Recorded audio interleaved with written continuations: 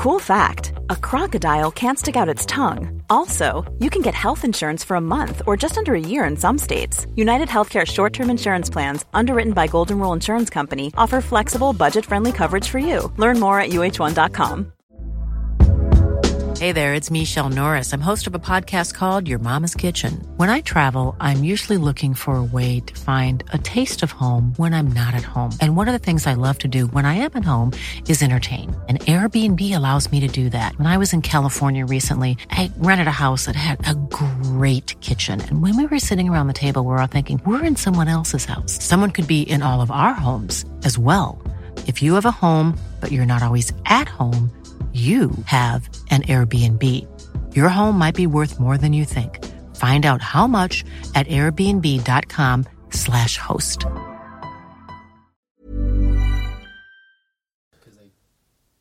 Oh, thank goodness. Thank goodness you only hit record then, JB. Yeah, exactly.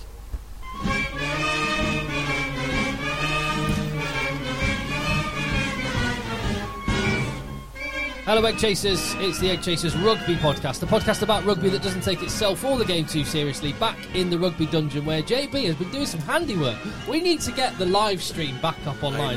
Well, yes. I lost my camera and I found it when I was tidying up. So that's why we've not been live streaming. So we'll get that sorted soon because the work you've been doing with your power tools, JB, deserves to be seen. We've got some of our wonderful jerseys arranged. I mean, how would you describe that, Phil? Is it a presentation format? I would suggest it is. 20 jerseys up there now. All in. So I made little frames, little wooden frames, and then I've put some foam in the frames, and then wrapped the jersey acoustic around. foam. Yeah, acoustic foam. Wow, look at that. And functional and beautiful. Yeah, you can buy one of these foam things for your office if you want. 70 quid. 70 quid a go, and I'll pop a shirt on there, frame. Right. It's like, do you know, have you ever seen these Porsches, these old Porsches which people do up? So you go and spend £250,000 doing up your Porsche with Singer, or Alphaholics if you've got an Alpha. But you've got to bring your own car to the workshop, and then you spend £250,000.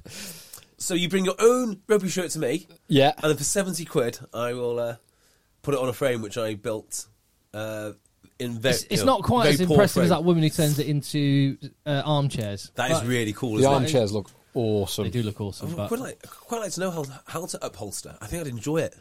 There you go.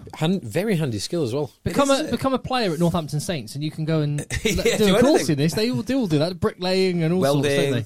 The lot. Right, so we'll get the live stream sorted soon. In the meantime, thank you for watching, listening. You'll be able to watch soon enough. Thank you for listening. Thank you for supporting us at patreon.com/eggchasers and following us at Rugby Podcast on Twitter, him at J Beardmore, and what else? Subscribe wherever you get your podcasts. Patreon? Didn't Patreon? I did that. I said that. I said that. How you doing? What a weekend of rugby, can I say? Yeah, it is. It is rather good. It is rather good. I'm still struggling, with the European format, though. I just can't work it out. I mean, I can work it out. I just can't get engaged with the storylines because they all play all over the place. It's harder to.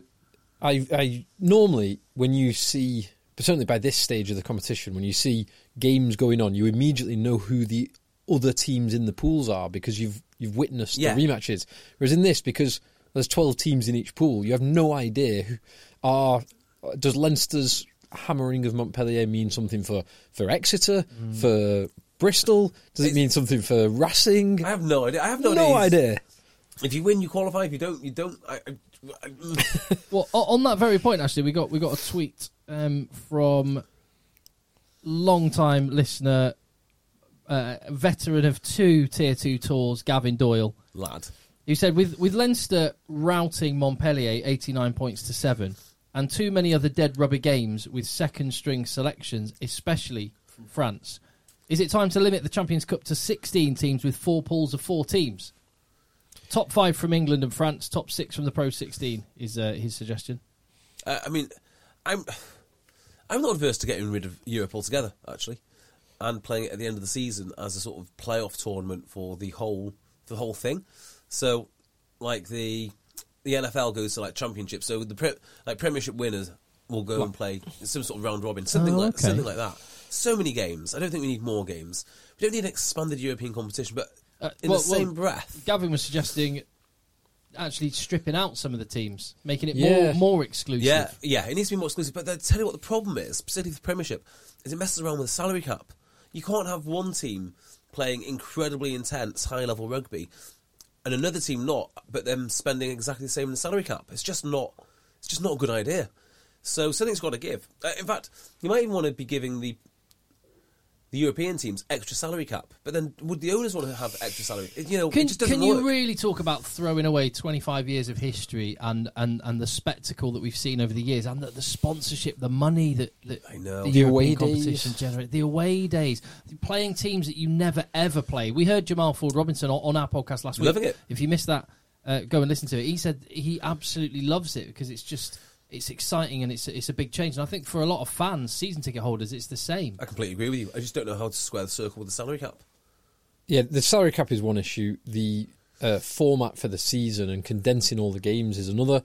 And exactly as Gavin said, the something that is exacerbated in the normal format where you play 6 group games, the dead rubbers. That is not great. So I'm all for a condensed format, and I think potentially, JB, the point you made about having an alternate format, i.e. you have the main season and then the end season, that could, something along those lines, could allow you to solve the problem of the global game structure. Could you get, like theoretically, Premiership final, immediately before Six Nations? Yep. Yeah, okay, Six so September to end of January. So probably could get it done, Six Nations, then it's a break, and you could have your LV Cup type window there during the Six Nations if you want to give the youngsters a run out, or bin it, or just have a break. Yeah. focus on the Six Nations, and then Europe after that. That's a good idea. So the only way you could do it, so that period from September through to end of January. Yeah, you'd have to shift the Six Nations later. Or you'd have to start the season a bit earlier. Yeah. But because that period is only, say, 16, 17, 18 weeks. Yeah. You would do a condensed version of the Premiership, which people are not going to be happy about because they get fewer home games, therefore less revenue. Yeah, it's just messed up. And also, maybe Europe is just a straight knockout. I quite like it. Gavin mentioned it a few weeks ago. I loved that idea of a I remember when knockout. football, that was what the European Cup was.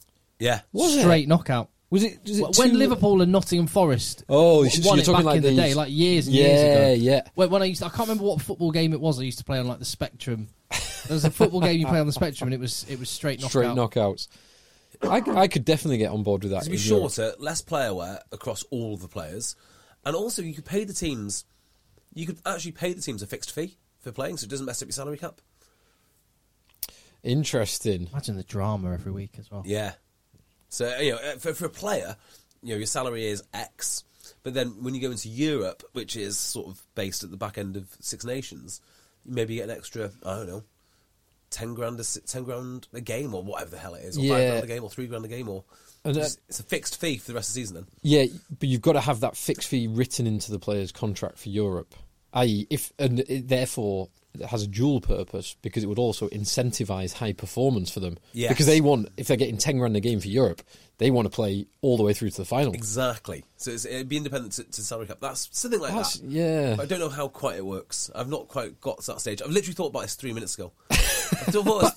I think what we can say is, I think if anything, Rugby World Cups, European competitions are only going to be expanded, but less is more. And I agree with Gavin's point that the games that were great were fantastic this weekend. The games, there were some games I didn't bother watching because the Leinster game was just a procession. Leinster, incredible, that, isn't it? Leinster they're fourth in table Montpellier, but they put out a weakened team, and you could tell by the body language of the players they didn't want to be there. And Leinster had issues to what's it called?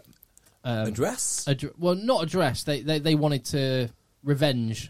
Why? What happened? Well, because they felt hard done by the decision to award Montpellier the 5 points. I was thinking I couldn't remember what happened. Why would that be interesting? But yeah, of course, because they had issues, as in they had players who tested positive, but they still had a squad ready to go. Yeah. And whatever squad Leinster put out, even if it's a mix of experienced and kids, it will still be very, very dangerous. Yeah. And this Leinster team, it was a full-blooded, pretty much... It's an international team. Yeah, international team.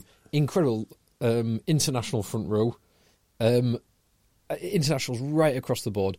And what was most amazing about it was watching the game. So after whatever it was, I think they scored their bonus point try in 24 minutes. So they're at that point they're going for point a minute, but the game is already done. The game's already finished. So most teams will take their foot off their gas after 40, 50 minutes. They just never took their foot off the gas. They just kept going. Their mindset was very much like it. They are a disgrace and they need to be punished. I wouldn't be surprised if that was what's going through their mind, because you show up to Leinster with a weakened team. I think that's disrespectful. You don't try. It is. It's an insult after to Leinster. they won the points before Christmas. You're going to get hiding. I'm going to carry on giving you a hiding. Yeah. Good. They deserved it. And it really was. They scored some awesome tries, Leinster. O'Brien on one wing and Low on the other, Lama, Lama. and then Low coming off the bench right. to do some damage. So just before we continue on the weekend's rugby, should we address the non-rugby thing, which happened this week, which is a fairly serious topic? Well, I guess we can't ignore the fact that something is going on, but it's beyond us to go into any depth on the matter. So what do you want to discuss? Let's just say Sale Sharks put out a statement acknowledging that there is a investigation underway with one of their players, potentially criminal. We don't know. There was an arrest for rape. Is that officially? There was an arrest for rape. Is it an official statement? That came from the police. They gave the age of the player. He had the absolute despicable sights of people going to Danny Cipriani's house. Yeah, which was absolutely horrendous. Which is probably that was journalists 2 and 2 equaling 5, and thinking they had the right just to go and it's incredible. That was stand outside someone's front door. Absolutely gutter behaviour. Yeah, it was absolutely horrendous for them. So Sale have made a statement. The player's suspended while pending an investigation. And there's all sorts on social media, which is why I don't bother with social media, because it's just a cesspit. I've not seen anything really. Mate, there's lots. I've seen the social media, which everyone's sharing. I've seen that social media. Yeah. But from what I understand, there's a couple of things going on, isn't there? So the arrest was for rape, and then there's a subsequent arrest of a woman who's 41, and she was arrested for administering a substance, allegedly. And that's where all of the social media fireworks have come about from there. Now, I'll be honest, I'm getting uneasy. Do we need to go into this? Yeah, because I would like to talk about some other bits and pieces. I think it's there's a sort of interesting angle here, and it's nothing to do with. Well, actually, let's just address what's happened with this player. These allegations. There is no good version of these allegations. There's not a version of this where someone is lying or someone is... how can I say? It's not... There is no version of taking an 18-year-old to a prostitute's house, which is good, is there? No version. How does it? If those are the facts. If those are the facts, yes. There's an extremely horrendous version of it, and there's a good version which is equally as horrendous. Well, no, it's horrendous. There are just horrendous versions. Yeah. What's the rugby-related elements that you want to cover here? Yeah, because it's beyond this podcast or anyone to go into anything outside of that. Well, I feel that I feel that rugby might do this thing where it sort of overcorrects. So. On the back of various things, rugby will, or any organisation will go and do something else, and the individual involved, who we can speculate who it might be or might not be. I always think I hope this doesn't come back to bite rugby in terms of we start saying, okay, we will only have people in the squad who are of a certain character, and we stop giving. Second chances to people, and we sort of weed out anyone with any sort of bad background. I mean, once you've done this, you are gone. You are done with the sport. But I don't want it to become so filtered out and so Puritan that nobody gets a chance. And the reason I say that is because you look at some of the lads that Sale Sharks bought in the Diamond when they were trying to get value out of players, and they weren't all they weren't all carbon copy perfect pros. And I think Sale got a lot of value out of that. Now, I don't think they'll be doing that going forward, but I certainly wouldn't want it to be a situation where we don't give lads from different backgrounds a chance just because we think there is a character risk for the game, a reputational risk. So yeah, I get that point. I think you're right to say in this case it looks unlikely that there is any good outcome in this case. Yeah. But I get the point. And actually, it reminds me of something that I read this week about Elliot Stook, who I think it was only 12 months ago he was banned from drink driving. Yep, that's right. In what is obviously a horrendous situation, but then has been given another chance, and in his other chance at Wasps has been performing very well. So I think it's a good point to make. I also, like Tim, I'm a little bit nervous about because it's a very fine line Don't to listen tread. to what I'm saying is we want rapists back. That is not what I'm saying in any stretch. Or we want rapists at all. Yes, it's that's very not what I'm fine saying. line to tread. But I think to dovetail this, and I always want a path for redemption for anyone. I believe in that, and it's one of the things that I dislike about quite often the way people are treated is that path for redemption is just shut. The trapdoor is shut for people. And really interesting article from Owen Slott on this particular subject, just pointing out with the Six Nations around the corner that, and you know, some people won't like me even mentioning Owen Slott's article about this, but he said the best performing Irish fly half is Paddy Jackson. He's not wrong. He's not wrong. Do you continue to pretend he doesn't exist, or do you use him as a means to show that you've done something wrong and what is wrong in the past and learn from it, and also give someone a path to redemption? Yeah, it's a good question. It's a great question.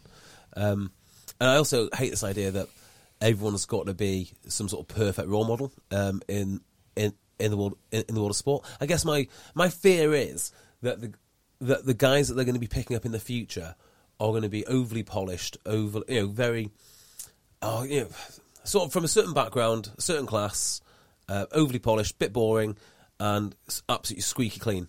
And that the guy with a little bit of a background behind him might not be able to get a job because of the reputational risk, and that's what I think might happen go forward. Because you hear it in the NFL, and actually they don't live by this because they get all sorts of lunatics playing there, but like high character guys. Yeah, and I think in the world of sport, talent always wins. Eventually, So, there will always be someone who's willing to take a risk on someone who could be a little bit unpredictable, shall we say, off the field. Yeah, I wonder if this will happen more frequently now, as in people taking risks if this incident hadn't happened, because value in the salary cap is everything. Yeah, and well, the rumour for what Danny Cipriani was on, say, a few years ago, when he came back to the UK and had these troubles in the past, it was relatively low compared to the upper limit of his talent. Yes. Shall we say that? And certainly, as you mentioned, Sale Sharks definitely got a great deal on Danny Cipriani. Yeah. And this is the thing about Sale Sharks. They have done this for a lot of players. They bought guys in whose reputation might not have been absolutely sterling. Sometimes they've had their fingers burnt, like Mark Jennings. Potentially, well, Mark Jennings was Sale through and through, wasn't he? Yeah, as in he played there as a kid. Yeah, I'm not entirely sure that. Yeah, and we don't. People, anyway, we don't need to bring up names. No. We don't need to bring up names. Yeah, but there's other guys who came with slightly broken reputations who now play fly half for Australia. Yeah, Jamie O'Connor. Obviously, Sippers went there. Obviously, Yardy after his parting with Tiny Temper was the Tiny Temper. I mean, there's a lot of there is a fair few of them. So Helani Alika would be another one. So what was his? I think he couldn't get into the United States for some misdemeanors he might have committed as a young man. Okay, yeah. Just one thing on this conversation, I just want to correct. My opinion would be that Billy Burns is the best performing Irish fly half at the moment. So not in Madigan.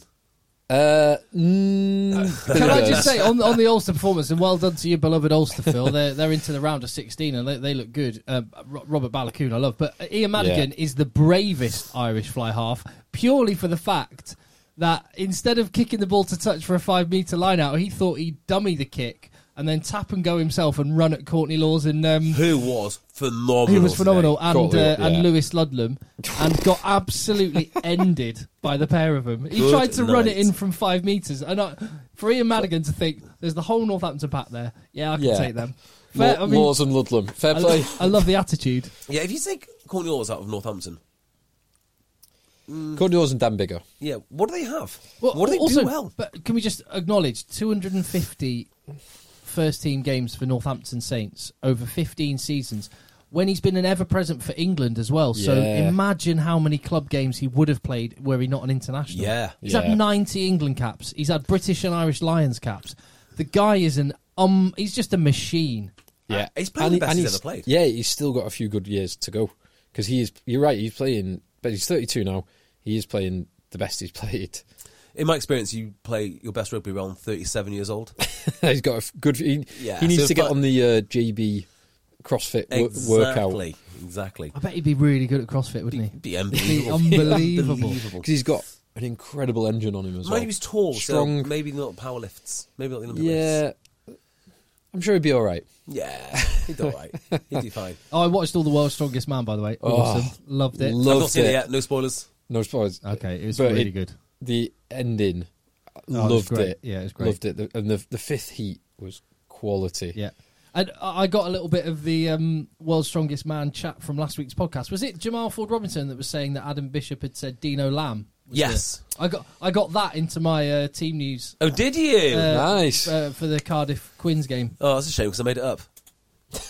No joking. Yeah, I just said Dino Lamb.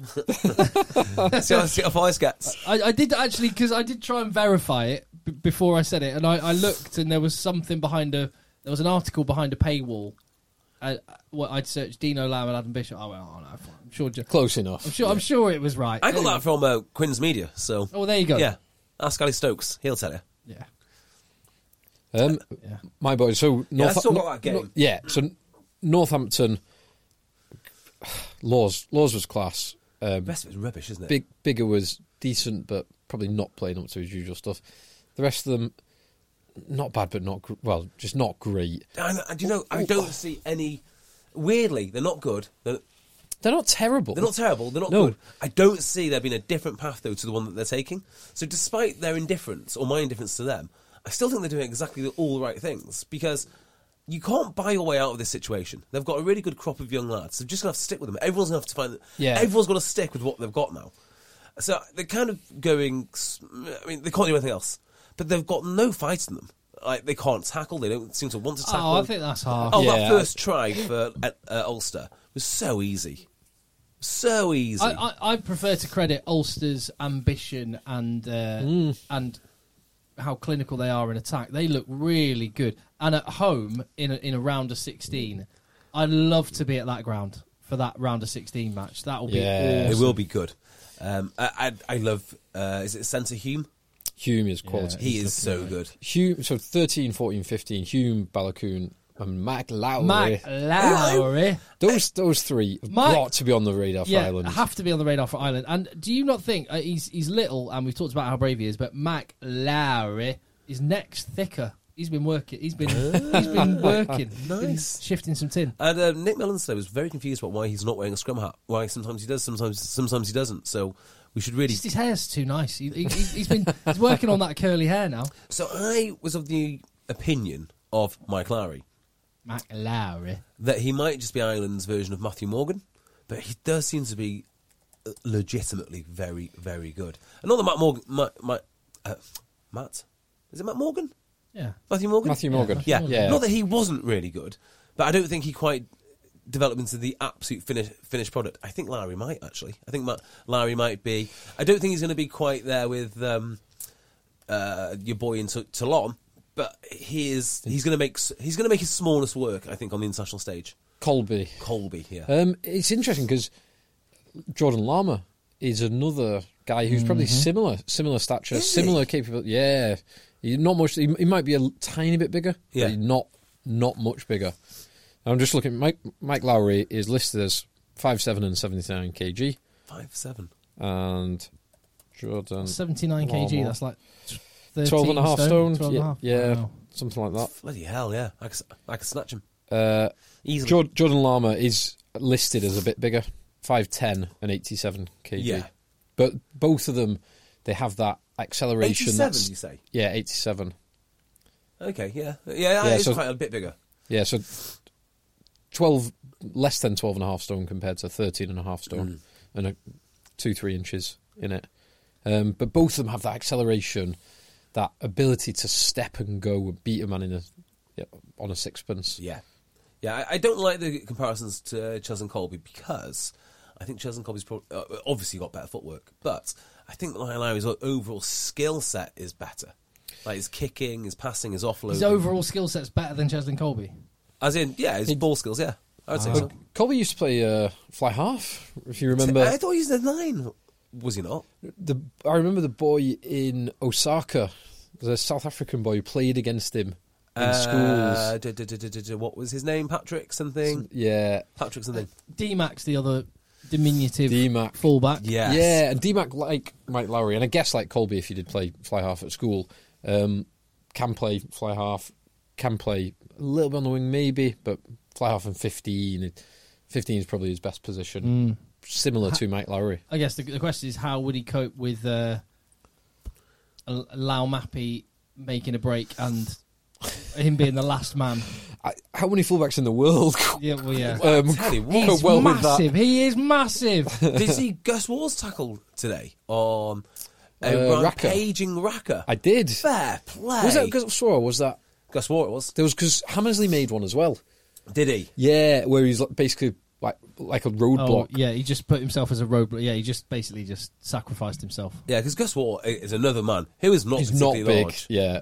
And he did very well to make that tackle. Across the board, there were a couple of defeats for English clubs. We mentioned Northampton, we mentioned Sale, both by small margins. Across the board, and Well, I thought that Sale game was very close. yeah, no, it was. But Gavin mentioned the French teams, a lot of them throwing the towel in. I thought it was a fantastic weekend for English clubs. Yeah. It was just before that, because I think that's a very good point. I just want to say on the Ulster backline. Oh yeah, sorry, go on. Billy Burns is 27, the oldest by 3 years in that backline. Wow, That backline is so young. Wow, so young and so talented. Yeah. That is very, very impressive to play like that on a big stage with a lot of pressure on, because obviously they've got to win that ahead of next week. With such a young and talented squad. Yeah, Balakoon being slight, rapid, and really steppy. He's got Anthony Watson vibes. And strong. Yeah, And really strong. Yeah. He's good. Really good. I like him a lot. He's a good player. Is he Irish cap Reads the yet? game well. Yes. Yeah, pretty sure he In the is. summer, I think. Yeah. Yeah, you need to get him capped ASAP if he's There not. was Hume, Balakoon and Lowry. And Nathan Doak. Yeah, he made some good decisions. And he's played well every time I've watched him this season. Because he Nathan kicks Doak, well. The Scrum half. 9, yeah, he looks really good. He's only 20. Yeah. He's fast, he reads the game well. His distribution's good and he can kick. No. It's another little petit general. So they had kind of, since Pinar obviously played that role, Cooney can play that role, the kicking, distributing 9, and Doak has been kind of moulded in that style as well, which is good. Good to see. So me and Phil have been, for weeks and weeks, saying, oh, Exeter are going to be okay. They're going to be okay. Every now and again, soon, you'll see it soon. And they were arguably, I mean, obviously Leinster aside, who were up against a team through the talent. Leinster, Yeah. But Leinster aside, Exeter were probably the most impressive team of the weekend. Yeah, To dismantle a Glasgow team that were really gunning for them. and the Glasgow team played really well until 60 minutes. It was only the last 20 minutes where, and Exeter scored 24 unanswered points in the last 20 minutes, which is very impressive to do against a Glasgow side that had played well and had so much fight in them. I've got to mention actually some listeners to the pod. There was Sam, Exeter Chiefs fan, who was down there with his kids and stuff, and sent his regards. And there were some guys from Glasgow, some Warriors fans, Sam Hives, Matt and Tony Gillespie, Jordan as well, and a couple of them live in Bristol, and they all came down, and they were down at Sandy Park, and chatted to them after the game. Top lads. They were the guys that educated you on buoyancy. Oh yeah. When the tanker got stuck in the Ever Given. The Ever Given got stuck. But top lads, and they were all kilted up and down there, disappointed by the last 20 minutes, but I think they can be pretty happy with where Warriors are overall. And I love that Rory Darge open side. Oh, okay. He's a proper talent. Okay, so Rory Darge would be one guy you had your eyes on. 21-year-old Glaswegian. Is he Glaswegian? I don't know. You know, from Edinburgh. He was competing with Hamish Watson, so he moved from Edinburgh shipped him to out. Glasgow. So yeah, sensible. Cool player. David Jenkins. Did you see him? Yeah, I did. He made his debut. He's meant to be absolutely bloody enormous. I don't know if it was a debut, but yeah, I think it is a debut for him. Yeah, he was having loads of photos afterwards, and it was a nice moment. It's clearly his dad who looked about like I was looking at his dad going, "You're really not much older than me," and an emotional embrace with his dad after his game. So yeah, he's a big slice. Yeah, he's meant to be enormous. So one of the reasons they're so comfortable losing Skinner and Hill is because they've got these two young lads. This is the future. This is the future. Christ. Is it Christ? Yeah, I think it's Christ. Yeah. Christ. Yeah, it is Christ, definitely. Yeah. Right? Or Chris to his mates. Yeah. And this other lad. So they're coming up, and they will be a fraction of the cost of Hill and Skinner. This is the future we've all got to get used to for every single club. But what Rob Baxter is kind of saying is he thinks that they're maybe 18 months off being regular first teamers, so he wants a player to bridge that gap. Yeah. George Cruz is being talked about. And so Going is back to the UK. So is Leone Nakarawa. Is he? What? At Exeter? Yeah. Interesting. One of those players could happen, I think. Yeah. Did Nakarawa go to Ulster? He was... he failed medical at Ulster, yeah. and that's when he went to Racing. Did he go back to Racing? Back to Racing? I can't remember. Glasgow, Racing, Glasgow. I can't remember. He's done something. He failed. So after Coetzee left to go back to South Africa, he was the replacement, talented, enormous forward, and he failed a medical, and then that's when Vermaelen signed. Got it. So you can see they want a big carrying, offloading leader in the pack as one of their few foreign signings. I said, well, I am available. Yeah, I can't remember what we were talking about then. What were we talking about? Exeter. Yeah. So they're very confident in these two lads coming through very soon and just being absolute dominators. And, if I was Exeter, I've got to think very carefully now, haven't I, about how do I keep these two lads which we are developing? Because, of course, they're both Welsh. You can tell by their names that they're Welsh. And at some point, the Welsh regions are going to start blackmailing them with the international caps. And then market rate offers. So-called market rate offers. Yeah, what is the market rate for a potentially world-leading second row? I mean, according to Mario Itoje, £800,000, and that's just the image rights. That's just the image rights. So they better come with a checkbook. And if their agent... this is a case where you need an agent, because you need someone actually looking after your best interests, because playing in Wales is not in your best interests at all. Well, on that, because I was at Cardiff on Friday night, and they were talking about Liam Williams coming back, Taulupe Faletau being there, and Thomas Young as well. But those two, Liam Williams, Taulupe Faletau, actually I think at the stage in their career they're at, might work for them. Going back to Wales, 80% of your wage being paid by the RFU, by the Welsh RFU, Welsh Rugby Union, and being able to not play domestic rugby. To extend your career. To extend your career in a Johnny Sexton kind of fashion. It's not a bad shout. The thing is, though, I was talking to a friend of mine this weekend, and he plays down in South Wales now. He used to play up in Broughton Park with me. And he just said the standard in South Wales of rugby has fallen to pieces. Talking from experience, standard in North Wales has fallen to pieces. Just around the local club game. There's not like one or two exceptions for that. In fact, I posted a beautiful try that London Rugby Club scored. I saw that. It was cool. Great little move. Yeah, Lovely. Really cool. Off a line out too. Anyway, doesn't really matter. Point I'm trying to get to is it does sort of rankle me a little bit that WRU are spending money on top players, bringing them back, when actually there's work to be done at the community level. I mean, at the moment.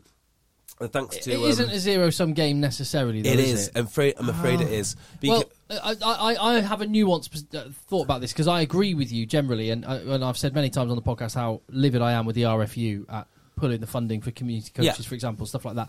I think on this one, when you're Wales and you have a limited player pool, players like Faletau and Liam Williams are approaching a point in their career where they could still be world class, but they're getting older and they're going to recover more slowly from injuries and things like that. Look at Alan Wynne-Jones; he's still the age he is, and he's still playing. I think there is something to be said for cherry picking certain players. And no, because some people will go, oh no, we need them back at the regions so that we can promote regional rugby. I don't even think it's that. I think it's just so you can squeeze every bit of juice out of them in a Welsh jersey.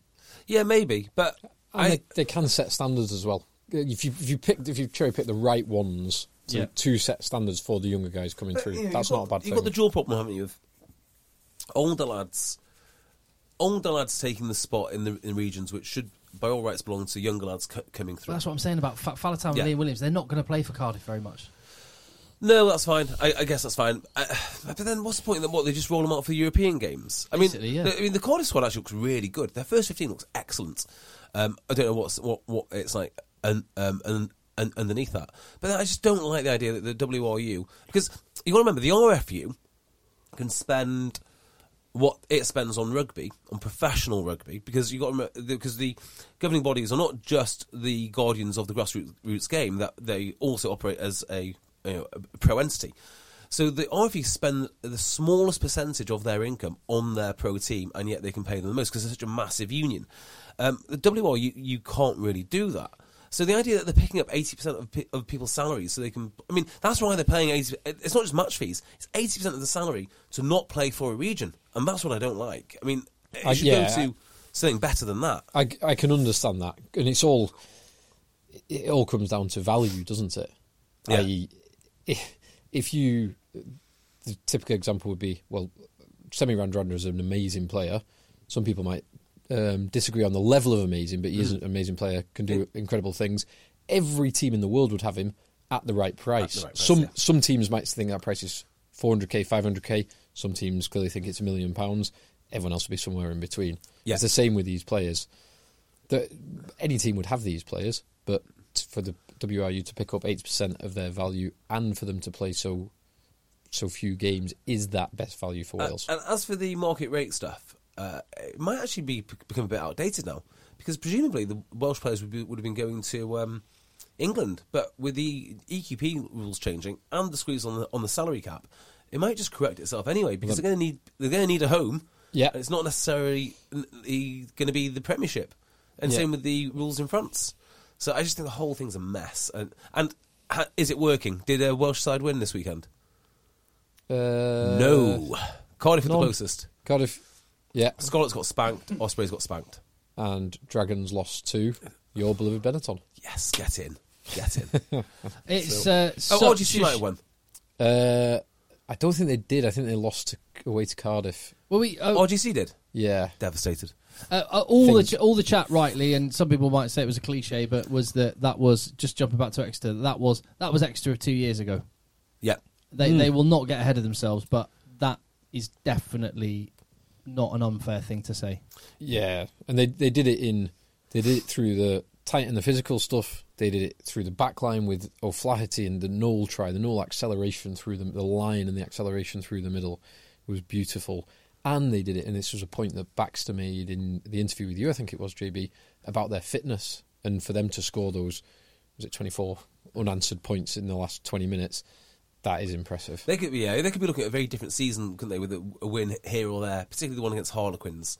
They could be really looking at a much different outlook. It was interesting in Rob Baxter say that he was asked, so do you think that win was more kind of because of the technical work you've done Monday to Friday, or just sort of more emotional? And he said, no, that win was completely an emotional. They got themselves into a headspace, he believes, that clearly they haven't got to up until now. Yeah. There's some chat around Dexter as well that maybe they need some outside influence on their coaching staff, because the coaching staff have basically been in position since Rob Baxter arrived, which was when he was born. It's like 12 years ago. I think he's been there a long time. Then Rob Hunter would be the only external guy appointed. Yeah, he's been there years now. And he's been though. there years, yeah. So everyone else is just promoted from within, like ex-players. Yeah, that's an interesting point. Away they go.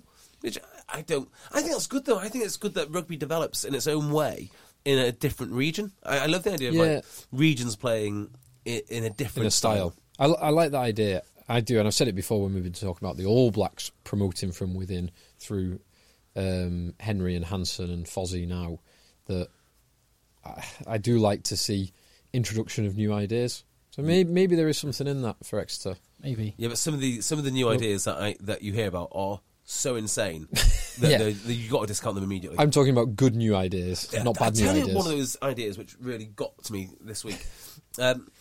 My dear friend Jamie, who I coach with in Talk H, sent me a snippet from Charlie Morgan's, as usual, excellent article. Charlie Always. Morgan's an excellent writer. Yep. And it was the coach, I can't remember his name. No. Andy Friend. No, the attack coach. Can't remember. And he's talking about the value of chaos, like we just try and create chaos, like unstructured chaos. This is nonsense. This is unmitigated. That nonsense sounds now. like Lee Blackett. Who? By the way, how could I say when talking about impressive performances, Wasp were unreal. Yeah. But that's Lee Blackett. How do you create chaos? It doesn't make any sense. But he said that they spend half of their training week on completely unstructured rugby. Jouet. Yeah, because and your perspective, and it's definitely a perspective, and a lot of teams would 100% agree with you on this, is that focus on the things which you can technically nail, like line out, scrum, all of that stuff. But Lee Blackett said 50% of Wasps training is all unstructured, loose stuff. But is it unstructured, loose stuff within like a spread of forwards, like? Two on one side of the pitch, two on the other, then four in the middle. Is it a 2-4-2? Is it a I 3-2-3? certainly got the impression from him. Is it just literally? It can't just be. It can't be that. Well, look at the way they play. I think it is. It might be. Yeah, it might be. And it worked for them. They beat the European champions with 14 men. Yeah, and they really beat them as well. And it was great. So from the first minute when Toulouse scored that pushover try, I was expecting a Toulouse comfortable win. I was as well. After 1 minute, I'm like, yep, this is definitely going to be a Toulouse comfortable win. Then Wasps start coming back, playing some good rugby, getting ahead in the arm wrestle in the forwards, which was very impressive. Then Umaga goes off for the red card, and you think, right, it's done now. Over. It's done now. But no, Wasps were incredible. Barbary. Some of those moments he had. I mean, I still can't get it out of my head. And I know it's unfair, but I'm still in the mode in the mode with Barbary, which is he's given up on hooker, and I hate it. I think it's like a character flaw for him. Like he's like Luke Cowan-Dickey if he decided to give up on throwing. But okay, we are where we are. Some of his highlights now. I mean, some of his moments are just truly astounding. Yeah. Truly astounding. And the people he's beating as well, like the defenders that he's shrugging off, are like world-class international talent. He manhandled someone. Did he not throw them? Yeah. Yeah. I mean, I understand he's a good player. I understand he's fully pretty professional. handy. Yeah. He knows a thing or two about rugby. So we touched on this last week, Phil. Where do you stand? Eddie Jones is naming an England squad for the Six Nations on Tuesday. Yeah. Tomorrow, maybe as you're listening to this, maybe even today, maybe it's already happened. JB held me to the Cocker's law of you've got to drop someone if you want to put him in, and I dropped Lewis Ludlam. Oh yeah, I'm trying to think who out was of the England squad. Would you have him in, and if so, for who? Barbary. There's no way. I wouldn't start him, by the way. I'd start him against Italy, and it depends how you're going to play because of the options you've got. I think he has to be in. I think there's no way you can honestly say his performances would not push him into that England squad. Whether he starts is another matter, but he has to be in. Yeah, just looking at the last squad to see who I'm going to get rid of. Willis is another guy though who I'm really, really starting to like. Who? Sorry, Willis. Tom Willis is a great Tom player. Willis is great. Yeah, and I don't know, is he keeping Barbary out of the 8 shirt, or is it just it's a better format? Okay, him in 6 and 8. So the last squad, the back row players were Courtney Laws, Tom Curry, keep Sam Underhill, keep go. I would keep Sam Underhill for what I love Sam Underhill. What he's done in an England shirt. Fair. George Martin, go. Keep. So I would keep George Martin. Don Brandt, keep. I'd also keep. Sam Simmons, keep. Go. I'd keep.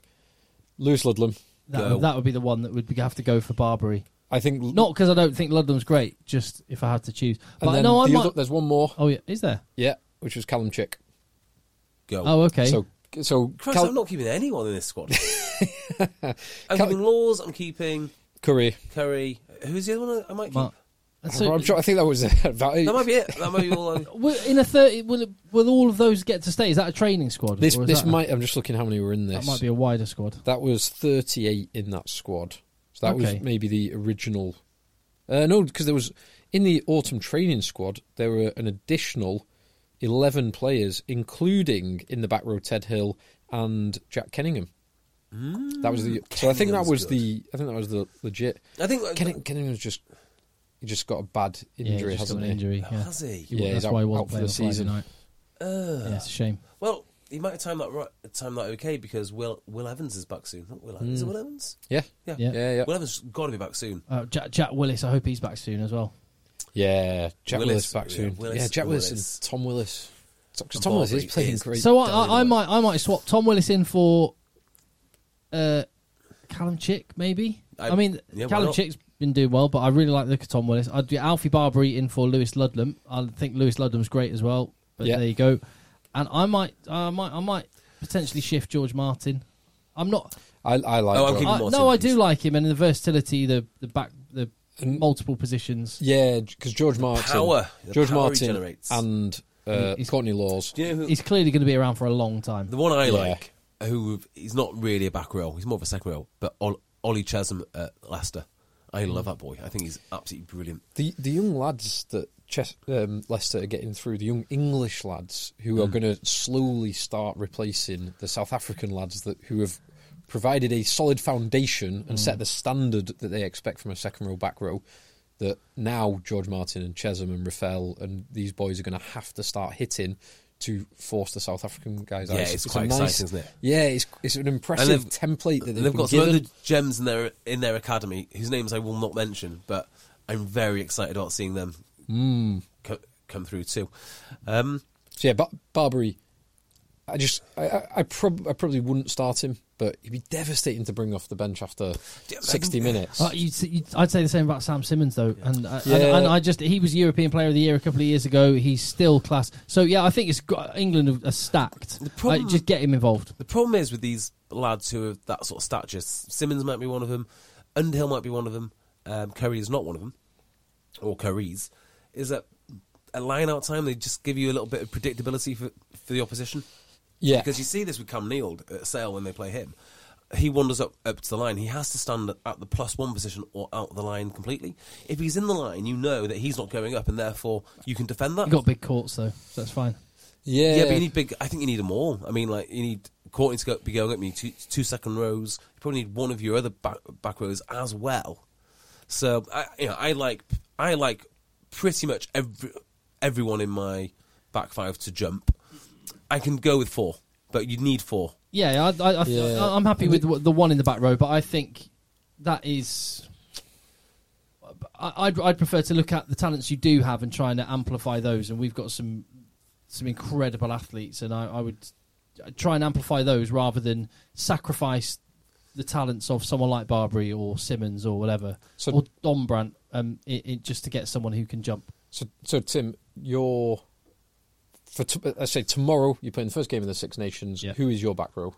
My back row is Courtney Laws, Tom Curry, Alex Dombrant. Definitely the first two. Don't know about my third. I'm really not sure. I would probably have Curry. So Laws at 6, Underhill at 7, Curry at 8. Because I just like that balance, and then Barbary off the bench. Maybe even a 6-2 split with Barbary and Simmons coming off the bench. What Ben Earl?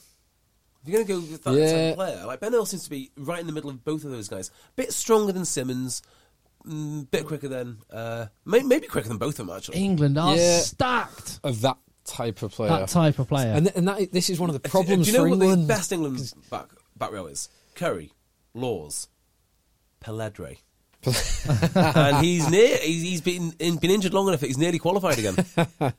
If only Peledre. No, we talked about this a few weeks back. He would qualify to be England eligible on on the World Cup final 2023.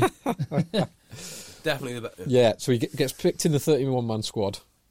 But what are you saying to your opposition there? They've picked a guy just for the final. Just for the final. These arrogant... That's what France did in 2011. Dusan got his international debut in the World Cup final against New Zealand. Not bad on that. I've never be that. Good trivia will never be repeated. Shall we just go through some other results from this European weekend? So essentially won. They did. Yeah. It was Wharfdale, wasn't it? Yeah. Doncaster beat Jersey Reds. You've been taking quite an interest in this. Tell me about the championship. So Doncaster are top. 3 points clear of Ealing Trailfinders, who have 2 games in hand. Yeah, I was going to say that's because of postponed games. And then you've got Cornish Pirates and Jersey Reds. Those 4 teams separated by only a handful of points. Really exciting in the championship. Doncaster are going for it.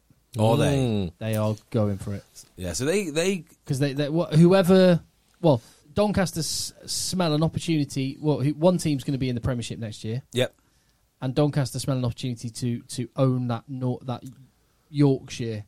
They've got get the academy from Leeds, and it's a talented pool of players. It's an amazing pool of players. It might be one of the best pools of players in the country. Yeah, it's incredible. I wonder if they just divide it between Newcastle and Sale in the end.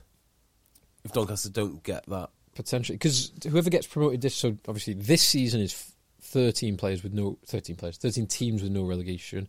Next season is going to be 14 teams with no relegation, and then it's going to be reconsidered how relegation is handled after 14 that. Teams, too many. Far too many. So unfortunately Albion went down to Rams, which is devastating, of course. Heartbreaking. Broughton Park under-14s did a job on Blackburn. 39-12. I went to pick up my car today from the rugby club, and when I got there, the pitch was covered in under-13s girls teams, and everyone looked like they were having fun, but I'd say some were having more fun than others. So a lot of them were just kind of warming up, doing fun games, rolling in the mud, that kind of thing. A ball hadn't been kicked off. Manchester under-13 ladies or girls or whatever you want to call them looked like an absolute outfit. They were striding out, all like synchronised. They were going over the finer details of their rucking. It's like, these girls know exactly what they're doing. Good pedigree in women's rugby as well. They had when Manchester were like the money got pulled and they were dropping down the leads. They had the first women's, first men's, first 15 head coach. Is that right? That was a woman. Yeah. We had that in Colwyn Bay, my old club. Rachel Taylor, who now goes... Right. And I don't know if Rachel Taylor's coaching Sale Shocks ladies or it's Sale 860... Oh, whatever it is, 1860...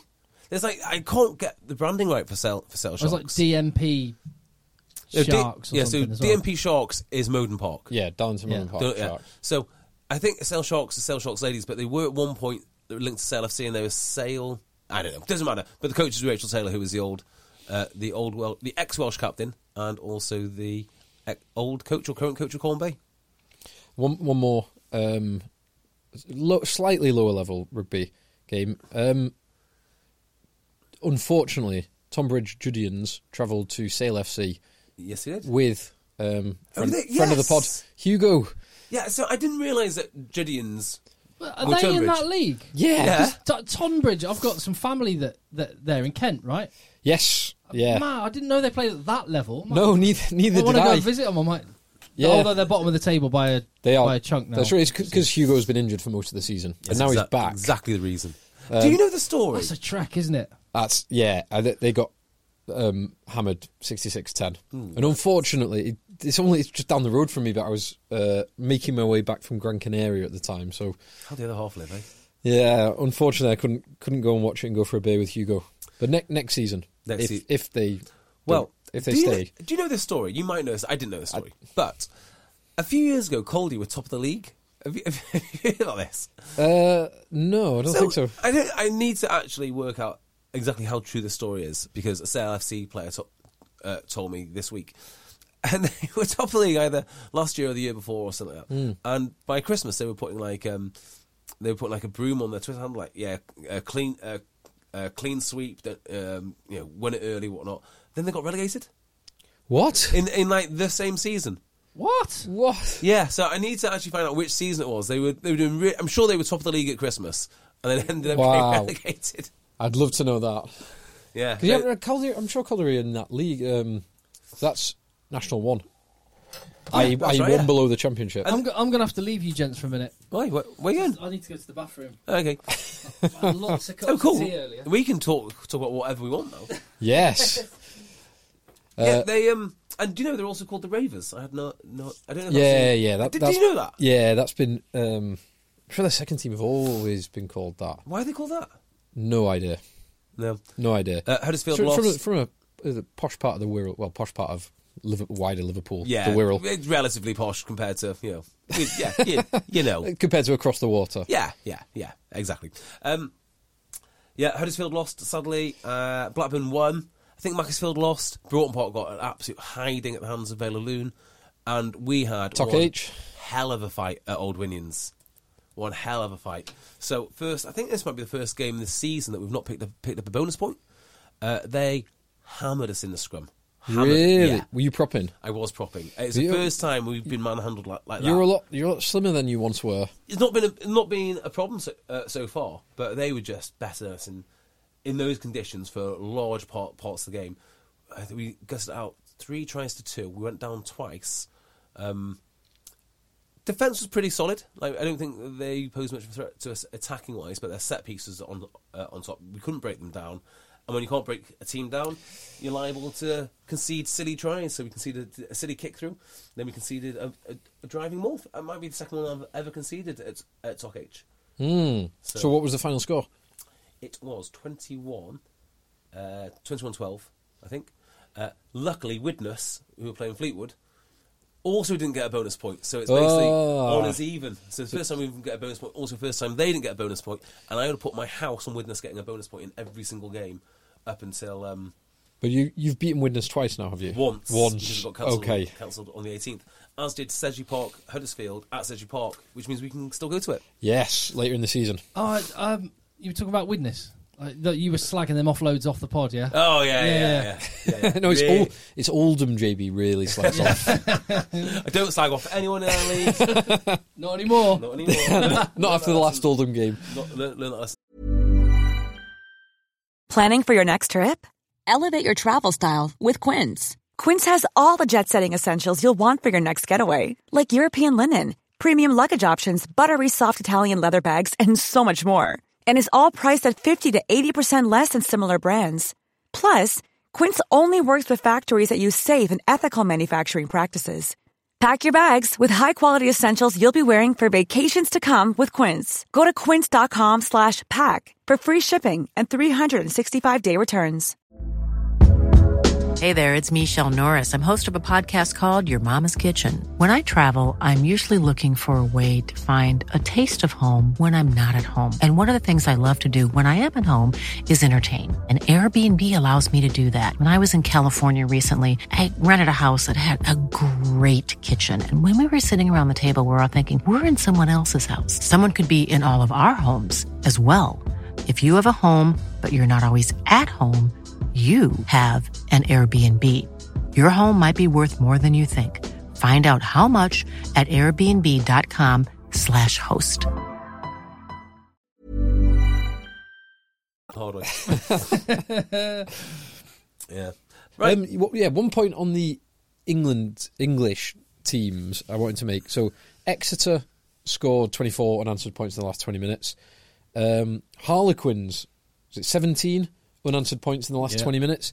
And Leicester were similar, 20. 18 points down. 18 points down to win by 1, so 19 unanswered points in the last It's a great 20 minutes.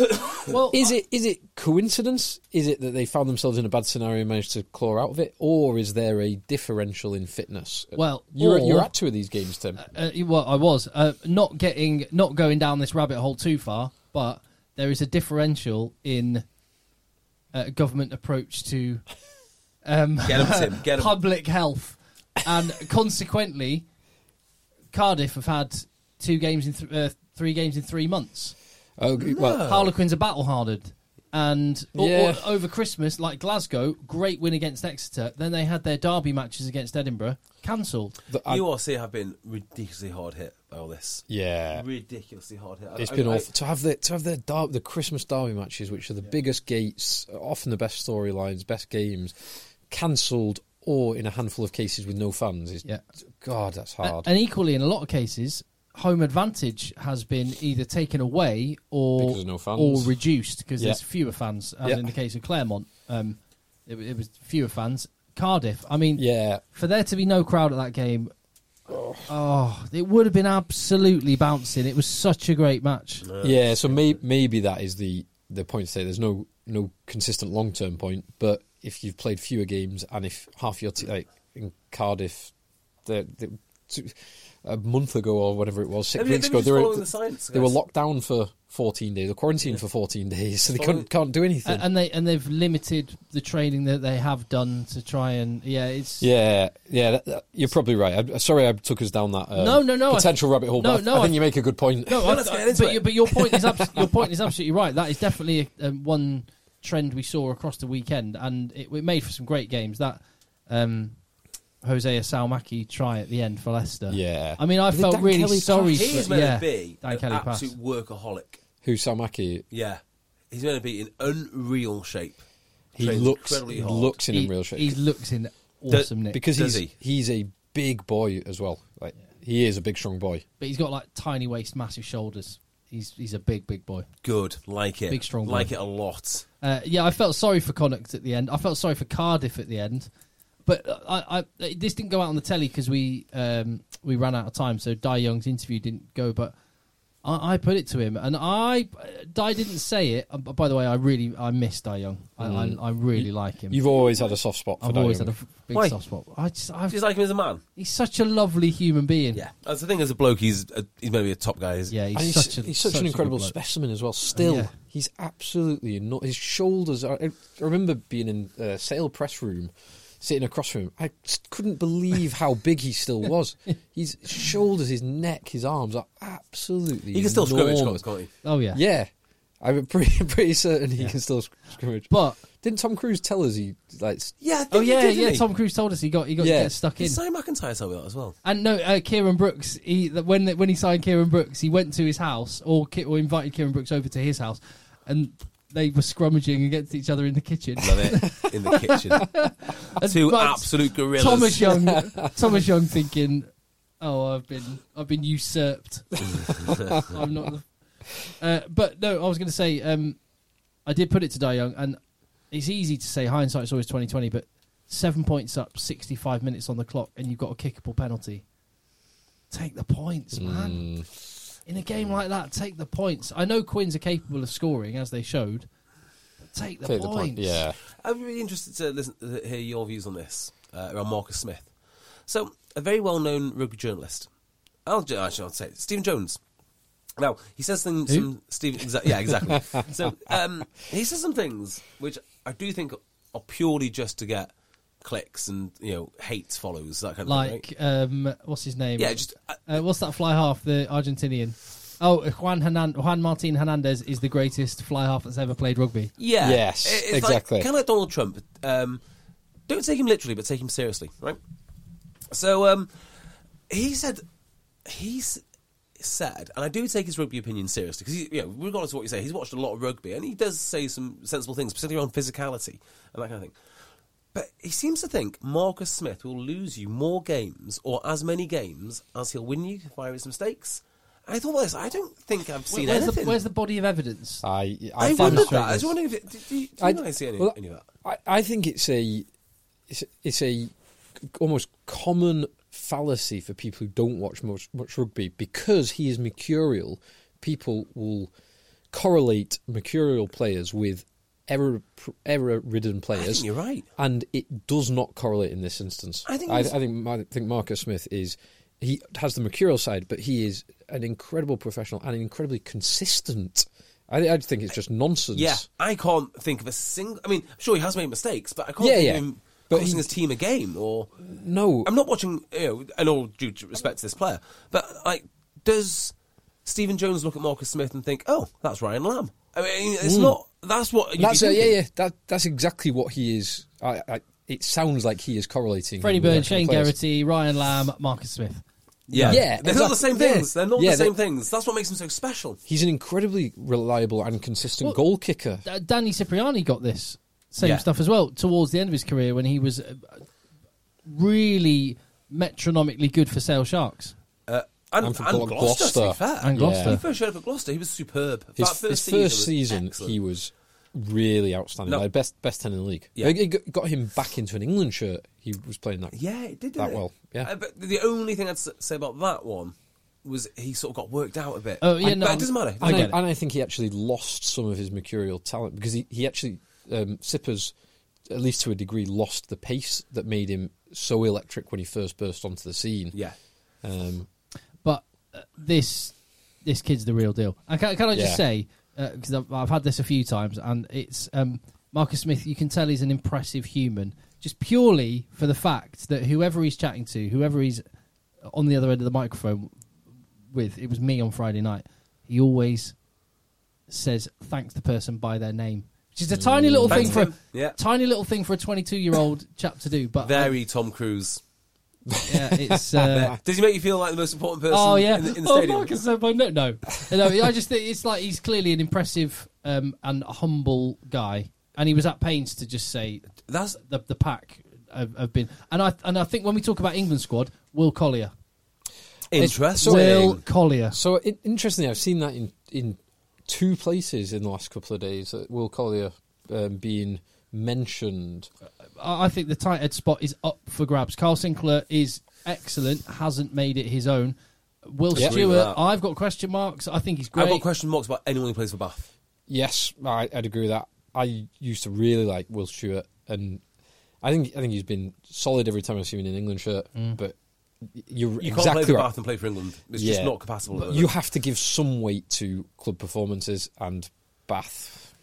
And conversely, and I think Marcus Smith is right to point out the impact of the pack there. We think about the 100%. We think about Liner and Green and Smith and Dombrandt's rise, but it's built on rock solid foundations. And there's a really interesting point in this that we wondered how much of that would fall apart when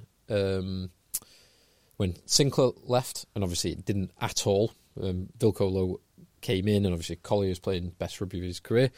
We wondered how much of it might fall apart when Baldwin left, and Jack Walker came from Bath, who had not been living up to his potential at Bath. No. Well, he hadn't been starting, had he? No, but They're very he happy played. with him now. Yeah, played little bits, but not.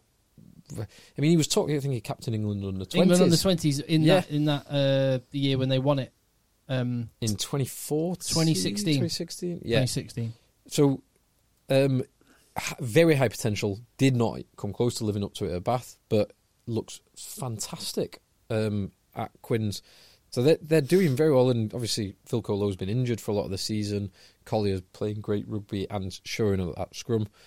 It probably helps having Adam Jones there as a scrum coach, and Joe Marler has been consistently one of the best scrummaging loose heads in the world. And future world's strongest man, Dino Lamb, in the second row. Exactly. The other guy, for the hooker position, I think Jack Walker has put his name in the ring. Don't think he'll get it. He reminds me of No. Tommy Taylor years back. He's got that same kind of That for athletic. you is like that Yeah. is high High praise. praise. That is high praise. Yeah. Tommy Taylor, who did very well today. He did. Very well, and taught us all about the nuances of how to axial load and not get caught. Okay. Came on to Talk H and taught us all about axial loading. Oh, nice. Superb. And not get caught. Yeah, and not get caught. Isn't the reason it's banned because it puts undue pressure on your neck? Yeah, because you need neck surgery after axial loading, which is not funny. It's not funny. But he was Not explaining really. like why it's so good. In fact, Did he say where he's moved in? Because he was house hunting on my street. Where's he moved? I Where's do he know gone? the answer to this. I've forgotten it. I got a feeling it's not around here. Ah. But I'm not sure where it is. Probably Cheshire set. Yeah, I think it's like Sale Shark players can't afford to live round where we are, Jay. exactly right. Exactly right. Yeah, Who are you going to say? Jack Singleton. Singleton, you think he's going to... He's been playing well. I think he's got to have a shot at England. He's been playing well. I've never been a big fan. Like when he was in the England squad for the World Cup, I was like, there's other players I would have taken first. But Yeah, fair play. I tend to agree with that, but you're right. He's been playing superb rugby at the moment. Someone else I like, Frosty. Yeah, Dan Frost. Frost, yes. Is there anyone that Wasps can't pick up from the Championship and not be a superstar? It's amazing. They Isn't are it just? amazing You at should finding just talent. give them a chance, back them, and they'll usually do all right for you. Like Nick Dolly. He was tough as old boots, wasn't he? Against the European champions, mixing it up with some of those massive men. Not an issue. If Wasps played Worcester, it'd be a toss-up who would win. If they played the Springboks, I'd put my house on it. On Wasp. yeah. So... oh, dear. Yeah, Singleton. And also, just on Singleton, he was also telling me the virtues of axial loading and why it is so dangerous. It's not necessarily to you, but it's when you're an absolute assassin at it and the other guy is, first senior game from the academy. That's when it gets real tasty. Dangerous for the other guy. I'd say so, yeah. I'd say so. Other games? Munster snuck past Cast. No idea, did they? 16-30. I've not seen it. Yeah. La Rochelle. So Bath, have you seen the Bath La Rochelle score? No. 39-21. To La Rochelle. Okay. 2. Yeah. Long. Played in heavy fog. So it looks respectable, 39-21, until you realise that La Rochelle had basically given up. They scored 13. They were 39-0 up. And Bath, what? They were 39-0 up, and Bath got a couple of breakaway three breakaway Bath tries. Are an absolute laughing stock, aren't they? I mean, it's not even a bad team. I'm just looking at what they put out. It's not a bad team at all. There's talent across the board. What a I mean, they're pathetic, aren't they? They're absolutely pathetic. And the other game that we've not mentioned, Racing came from behind to beat Ospreys 25-10. I haven't mentioned Bristol either, really. Oh, yeah. I didn't see this. Yeah, Bristol.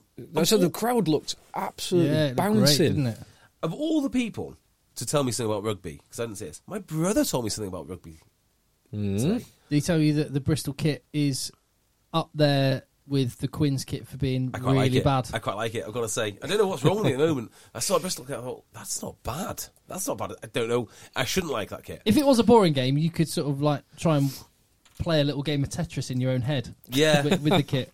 I just think it looks good. I think it looks good. The shorts. I'm not sure about the shorts. No, but the actual... So anyway. The shirt's all right, the shorts, yeah. So the 5-second rule was enforced.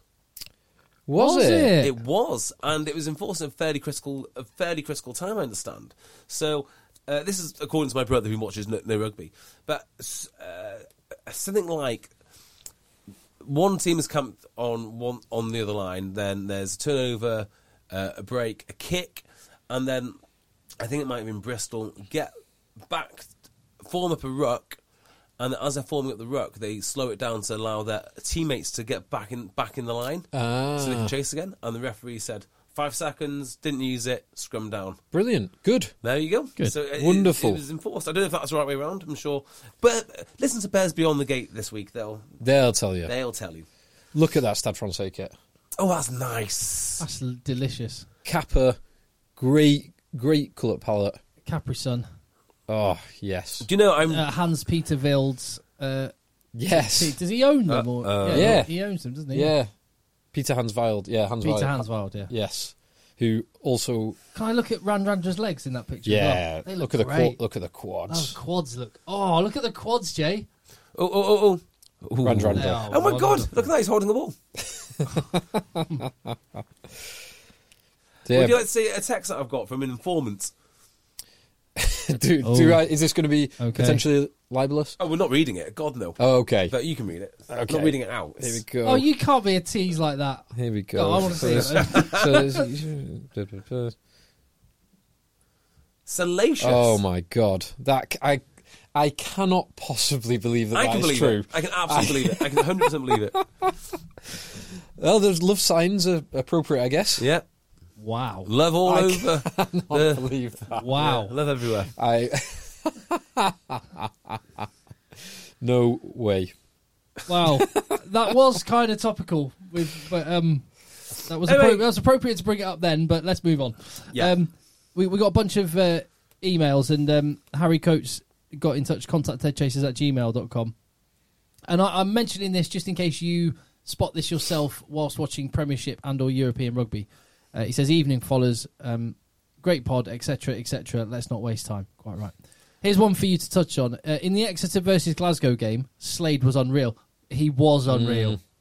I had an interesting observation. During a try-scoring moment in the second half, a cameraman runs onto the field to get a close-up of the action. Not only does he have bright red hair, but he's also wearing one sock from each of the sides playing. Pretty cool. Is Tim aware of this guy, and is it a regular thing that happens? Yes, it is. The guy is called Steve, or Bull is his nickname. Yeah. You'll see him on Twitter. It's not red hair. That is a like bandana type thing, or that tube thing that you wear on your head. And yes, he does that for every single game. Wears a sock. Yeah, he's cool, isn't he? Each club. Yeah. Sorry, you might have heard me laughing then. And I know I shouldn't be scrolling through my phone when you're actually That's reading quite right. important stuff. I'm going to give you this post now, Tim, because that really cracked me up.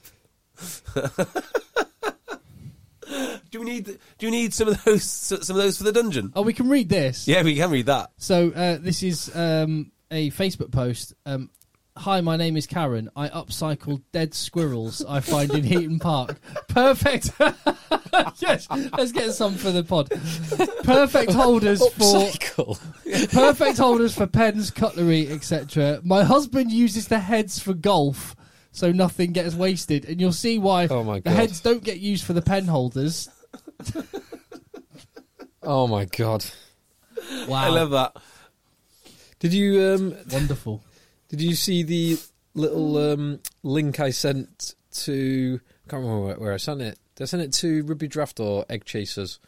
So many WhatsApp group, which was a Guardian article about someone who was approached by foot fetishists. Oh yes, yes. You did. I didn't read it though. Very interesting. You've got there's a big business opportunity there for you, JB. If you want to diversify. I'm willing to accept their money.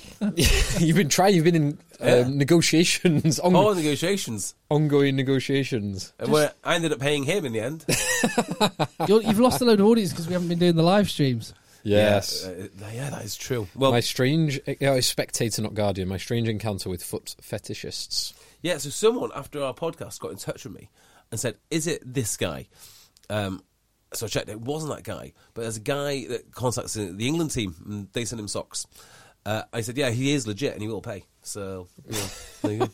I'm in. I've got no problem with it. Peter Shaw has made a few points. He's got in touch, contactheadchasers@gmail.com. I'm not saying Leinster is stacked, but what other teams can boast a bench? He's right about this. I didn't clock this. That contains Jonathan Sexton, Rhys Ruddock, Cian Healy, Luke McGrath, and James Lowe. Reasonable, isn't it? Yeah, it's decent. I would say Saracens a few years ago. Yeah, good point. Yeah. He said the Quins match was amazing. Marcus Smith should be an automatic selection for 10 for England. I think a lot of people will agree with you. Connacht played their hearts out and showed grit. I think we shouldn't depart the Leicester game without mentioning Connacht because they're tough nuts. Yeah, they're a very good team as well. They took their chances very well. They're well drilled. Yeah, and he also makes the point that he said, "I have one kit question. Even though it would decrease merchandise sales, why can't Harlequins wear the same kit for every match? They have so many colours, they shouldn't clash with any other team's kit." Quite right. And despite what JB says, that olive alternative kit is drab and ugly. Just delete that email. Don't read that one out. No, he's right about that. I've been saying this for years. We should have a 5-year kit. Well, Harlequins could, if they got their colour palette right. Yeah, they can make sure they don't clash with anyone. Well, arguably they had the perfect kit about 3 or 4 years ago when Jamie Roberts in that classic kit. Oh yeah, the one I went to the launch beautiful. at the Shard, yeah, didn't you? when they launched their Adidas 150 and PHL year link, and that kit was awesome. I was about 20. Was it Laurie Dalrymple that you 15. Who was the CEO at the time? It wasn't him. It was before him. I can't remember his name. But that was one of the best kits ever. It was a cool kit. Beautiful kit. Yeah, by the way, what's happened to all the ambition that Premiership teams used to have when launching their kits, going up the Shard and all that sort of stuff? I mean, the kit launches now are pretty drab, aren't they? It's the only one I've been to, so I can't really. I went to the England kit launch before the. Oh yeah. World Cup in... There's, the home World Cup. Yeah, home and World Cup. front and centre. There is the that's the kit. And you endeared yourself to Maka Vunipola by your first question. Do you wish you played for Do you wish Wales? to play for Wales? No, I'm not Welsh, mate. But I'm not Welsh, but he did sound incredibly Welsh. I've got to give him that. The NFL had an interesting kit launch a few years ago. Do you remember when the players were on strike? Players went on strike, but they still needed to launch all their kits. So they got servicemen to wear their kits instead. That's a good idea. Yeah, it's a really cool idea. if you want to see amazing content and rugby administrators listening, rugby marketing people listening, just go and look at the NFL teams and what they do. The Tampa Bay Buccaneers, They've got it, haven't they? they are the best in the business. Yeah. Makes the I hair saw on the that back of your recently. neck That was stand up. Awesome. Yeah. So, Their pre-playoff video. Yeah. so this come to my attention this week.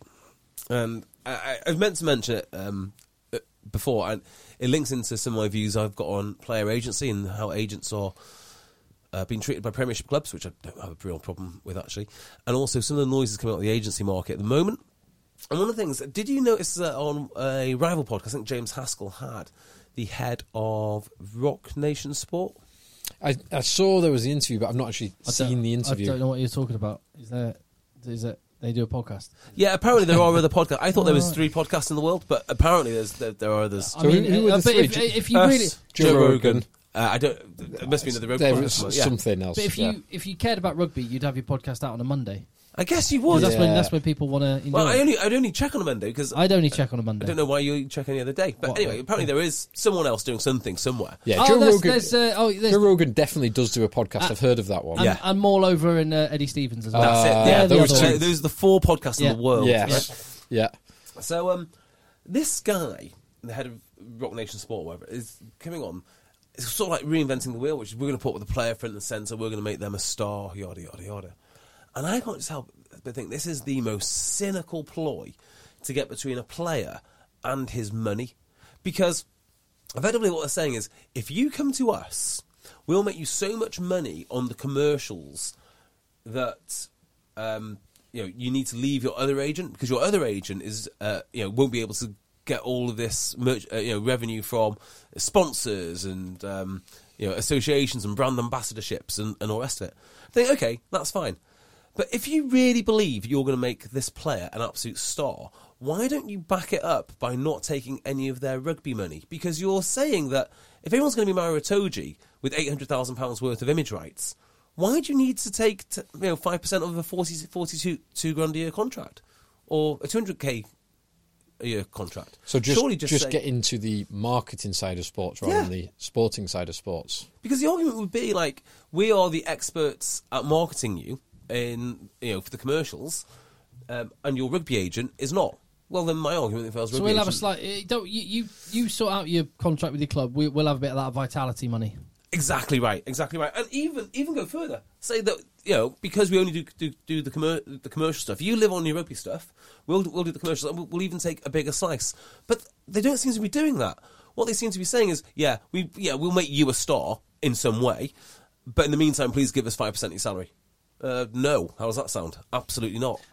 Is Marcus Smith's thinking of like valuable rugby properties that he's That would be one. He's a bit of rugby real estate that is about as valuable as it gets. Is he still Marcus Smith 02 on Twitter?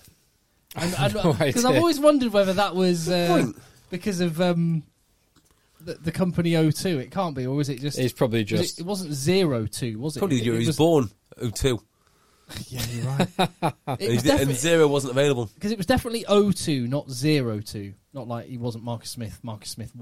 Yeah. It was definitely. So he is now Marcus Smith 10. Ooh. And it's actually Mark U Smith. So he's only got one S. So it's Mark U Smith 10. Yeah, I'll be very interested to see how many guys actually believe this stuff about they're going to be mega stars. Well, Mario Itoje. Well, so I think it was right. Is 30% for 900k was the deal that Nigel Ray struck. Yeah.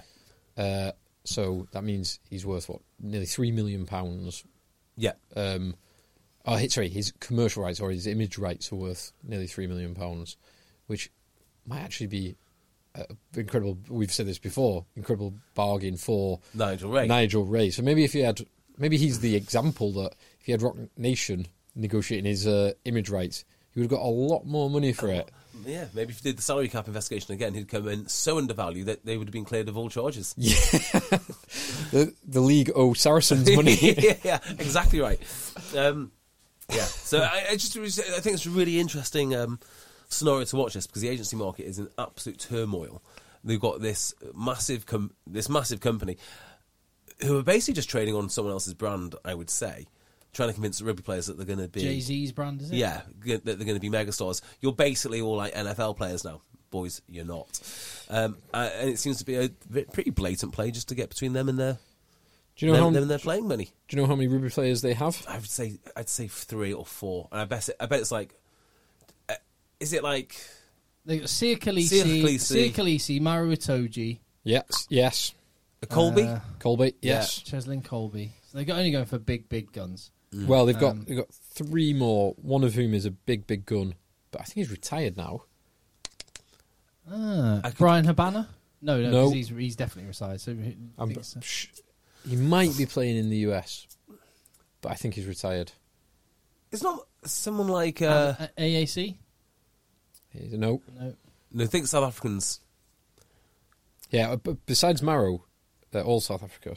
Yeah, South African. Oh, okay. But I can't remember, because there's a link, isn't there, with I don't know why there's a South African link, but there is. Probably something to do with the owner of the Sharks. Is it Beast? Beast. There you go. Beast, and then the other two. Oxniche? No, Oxen Unche. Oxniche. The other two, it's unlikely you'll get them. So Nkosi. By the way, to give his proper name, Tendai Tata. I always feel like I should Tawarira. Tawarira, yes. Yeah. Beast. And Afalele Fassi. I would never have got Alele Fassi in a million years. 2 million years. I'd be guessing names, just going through names. Just making up names. Yeah, I wouldn't have got that one. Yeah. Be very sceptical of what these claims are, I would say. Next week's games, unless there's any other business. Nope, I'm good. I'm good for business. Okay, should we do this chronologically? Can do.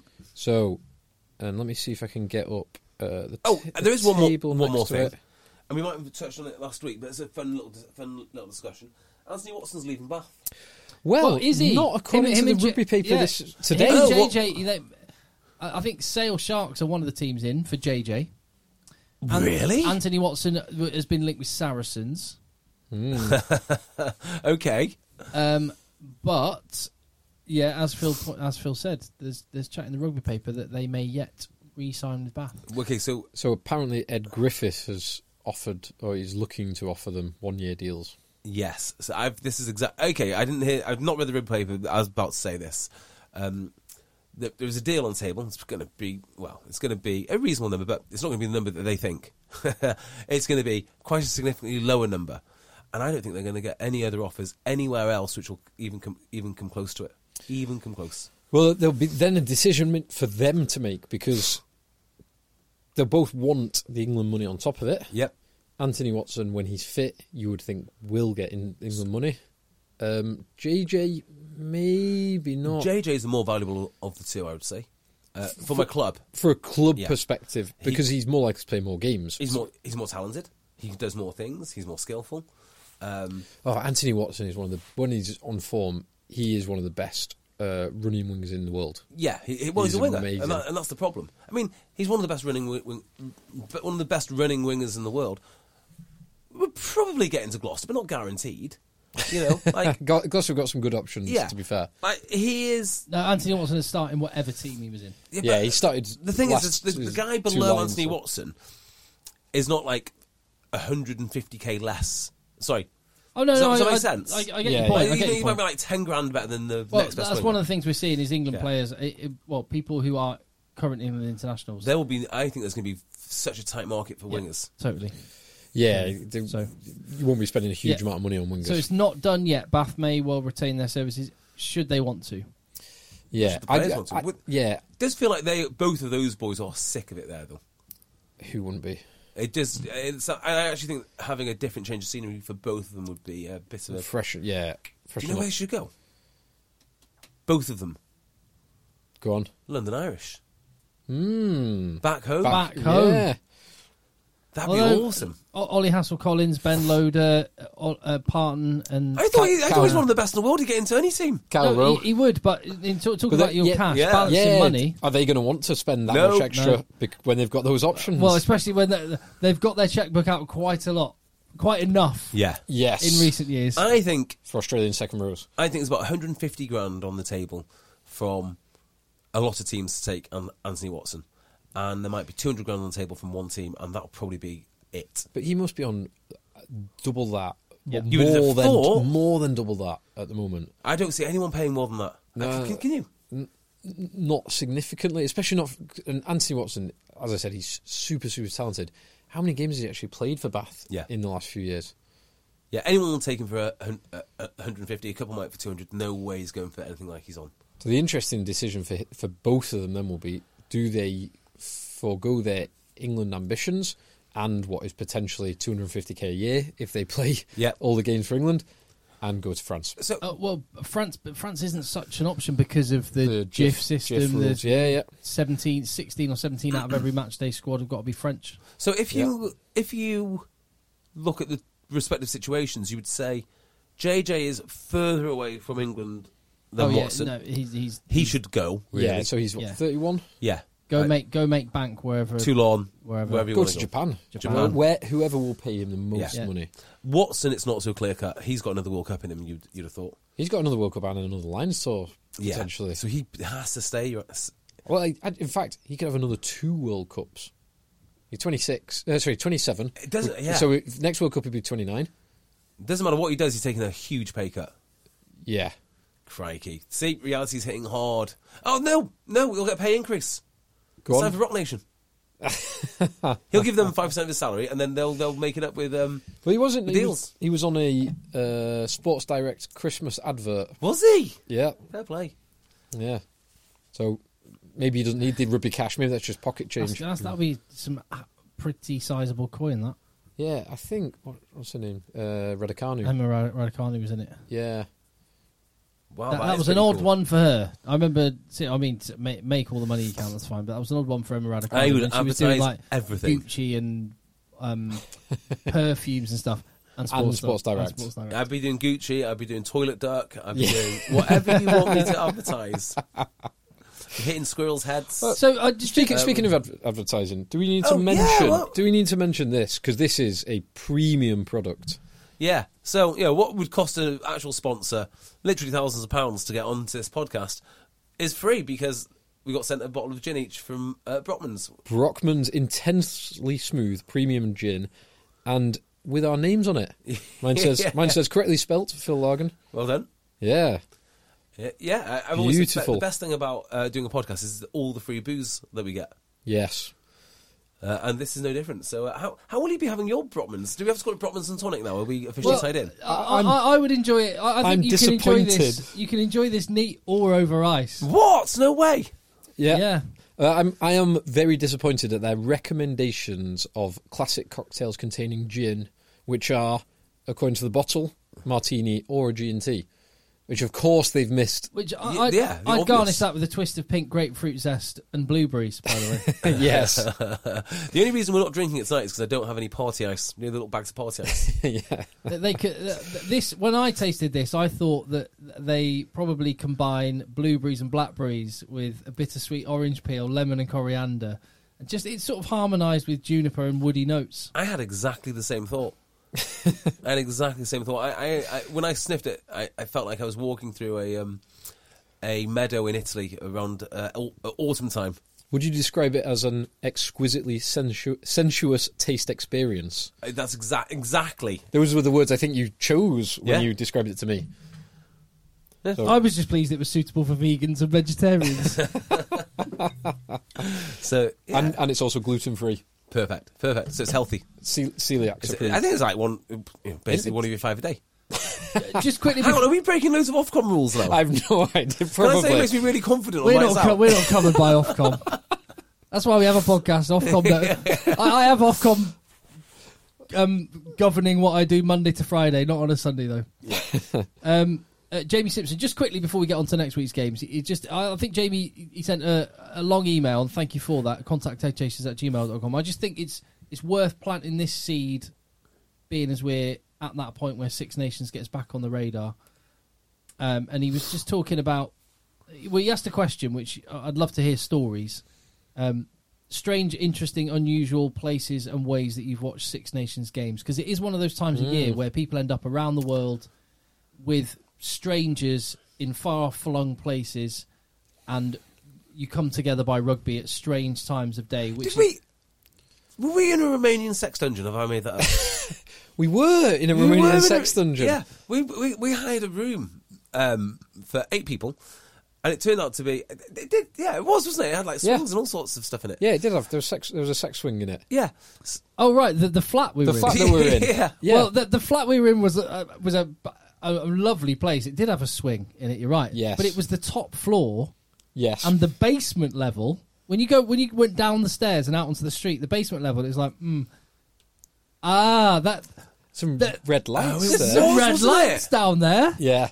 Yes, you're right. So I think maybe I don't know whether. So yeah, I don't know whether the same person owned the whole building, but it makes was sense my that they theme, might. yeah. There is a theme. It was my assumption. Yes, that's what we said when we went to watch Georgia, Romania. And so it wasn't a sex dungeon, no, that's a lie. It was a sex attic. Sex loft. It's not quite as sexy, is it? Somehow, sex attic. But I just thought I'd plant that seed. Contact headchasers@gmail.com with your unusual, interesting ways and places that you watch Six Nations games, because Jamie mentions being in Taipei at 2 a.m. in a basement bar in 2018, not a sex loft. Sex attic, actually. And he was over there for work, Scotland fan, and couldn't find anywhere. And then, as always happens, managed to find a bar, even in Taipei, with English, Scots, Irish and Welsh fans watching the game in a basement bar. My favourite pint of beer was with... what are they called? Rugby team in New York. Oh, the Bayonne Bombers. Bayonne Bombers. Bayonne Bombers. Yeah, Taking us like around 10 a.m. New Jersey. 10 a.m. Pints. England, Wales. A pint of Guinness has never tasted so good. And they...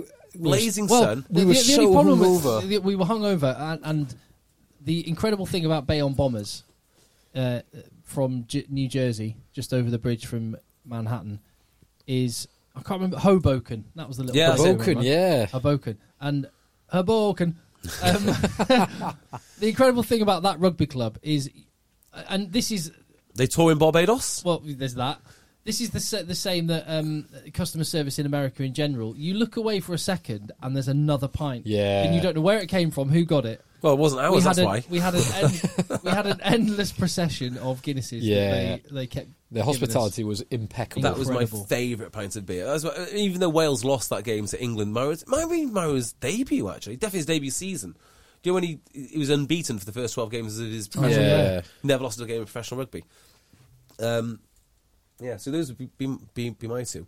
Because the one we watched in Sex Attic was the 100-minute game. Wales, France. Wales, France. That was the best Super Saturday ever. Was it? It was up there, wasn't it? Was it Rob Evans who said, "We don't bring him on, sir. We don't care who We it don't is." care who it is. Oh, it's Samini. That was 2017. And you That got was battered. incredible. Yeah, not an England Wales. Sorry, not a Six Nations game, but one of my most unusual places to watch a rugby game was England Wales at the 2015 World Cup, which I watched in a 5-star desert resort in Oman. And because it was like 4 hours ahead and that was like an 8 o'clock kickoff, it kicked off at midnight. We've been boozing all afternoon, all evening, and managed to find there was like a creche in this resort that had a TV that had South African Super Sport on it. So I managed to watch it with South African commentary. What's South in the African middle comms like? I was blind drunk. I barely remember the game. I had to rewatch it a couple of days later. Yeah, I watched that in Broughton Park, and when it became clear that there's no way Wales are going to win this, I got in my car and stormed off home. And then when I got home, Wales had won. It's like, this is unbelievable. I then I got back in my car, went back to Broughton Park. Had to rub it in everyone's faces. Yeah. One of my least favourite. It was wonderful company and hospitality, and you made some lovely cocktails. But the DJ Spoody, Oh, yeah. Cardiff roof on Wales batter in England. Having to watch that with you in your house was. And then watching Haskell run into the posts. Yeah, I'll tell you where Haskell I running watched to the that. That Did they game, win that? 30 points to 3. They won that. No, that's the one Wales won like 30 or 3. No, wasn't it? no, they won it. Was that so? There's the 30 points to 3, which was the 20. I want to say 2014 or maybe It was a Friday 15. night game. But then there was the Haskell run into the post. They weren't the same game, were they? Oh, maybe not. Maybe I've Yeah, no, the two. Haskell- Did England win the DJ Spoony? I think they did. Game. And I'll tell you why I think this. Because I remember tweeting about Rob Shaw in the tunnel saying, because he had this look on his face, and you said, "Oh, that's a man that wants to win." I was like, "That's a man that knows he's about to get hammered." So I tweeted that. I tweeted like the face of a man that knows that is staring defeat or something like that, and then he won. So I yeah, wa- they definitely won okay. I watched that, the 30 points to 3, in a Berlin shopping centre. Wow. Because it was the only place I could find in Berlin, in the hate part of Berlin A that we were in. TV shop or something, or was it in a No, bar it or was something? it was an Irish bar. Oh, that was right. in the middle. It was like in the basement, in the middle of it was like going to the Trafford Centre and finding an Irish bar in the basement of the Trafford Centre. Imagine. I need to do Berlin again because I hated it so much first time. I thought it was rubbish. So I went. That was obviously winter. That was it was early March, but there's still snow on the ground. Yeah. And it was freezing cold. I just remember it being bleak. Bleak is the right word for Berlin. But Berlin in the summer. So I'd be melt- disappointed if there wasn't an element of bleakness. I've Yeah, never been. yeah. I really want to go because it's meant to be. Bleakness is great to It's all see. spread out. Like Checkpoint Charlie and the wall and the history. In the summer, Berlin's meant to be amazing because they have Melt Festival just outside Berlin. It's like Now, isn't melt like a derogative term for like? it might be. Yeah, if you watch Geordie Shore yeah, or exactly. Love Island, Oh god, all his But- melts You goes melt. up. But they open up like beach bars on the river. It's maybe amazing in summer. So I need to go back. that in sounds a summer. bit like Budapest, which I've been to on a couple of stag do's in like winter, autumn, and it's fun, but it's meant to be in the summer. Amazing for exactly that same reason. So I've been to Budapest twice for JB's stag do, where we were just too drunk from morning, noon, and night, and didn't know where we were going, and ended up in Hooters every time, which was rubbish. Yeah, rubbish. On this strip of Irish bars and Hooters, and then I went again and went to I'm sure it's the Pest side, around the old town, and there's all these ruins bars, and it was amazing. Really? Loved it. Yeah, that was I remember August, September. It The, was the, roasting. the pest side is where you are for stag do's, and the Buda side is the nice, pretty side, isn't it? I can't remember. Well, the other side. I have Find 2 hours the of- ruins bar in the old town. It was awesome. From 3 days, I have 2 hours of memories, and not consecutive hours either. That was good fun. There we go. So yeah, stories about watching Six Nations. Yeah. Yes. Start getting those in because that will be more and more relevant as the weeks go on. But next week, Hopefully we might be able to make some more memories and lose some memories this year as well. Yeah. Yeah, we'll be memory neutral by the time that that we return. Right. So I've got the tables on the left-hand side. I've got the games on the right-hand side. Okay, first game, Friday night, Pool B, Harlequins versus Cast. oh, I'm working this one. So Cast have lost everything. Yeah. Quins have won everything. Yeah, I hope this isn't dead rubber feel. I hope Cast actually come trying to win, but I fear that they won't. Yeah, It's gonna Cast be a might come Quins win. not to play.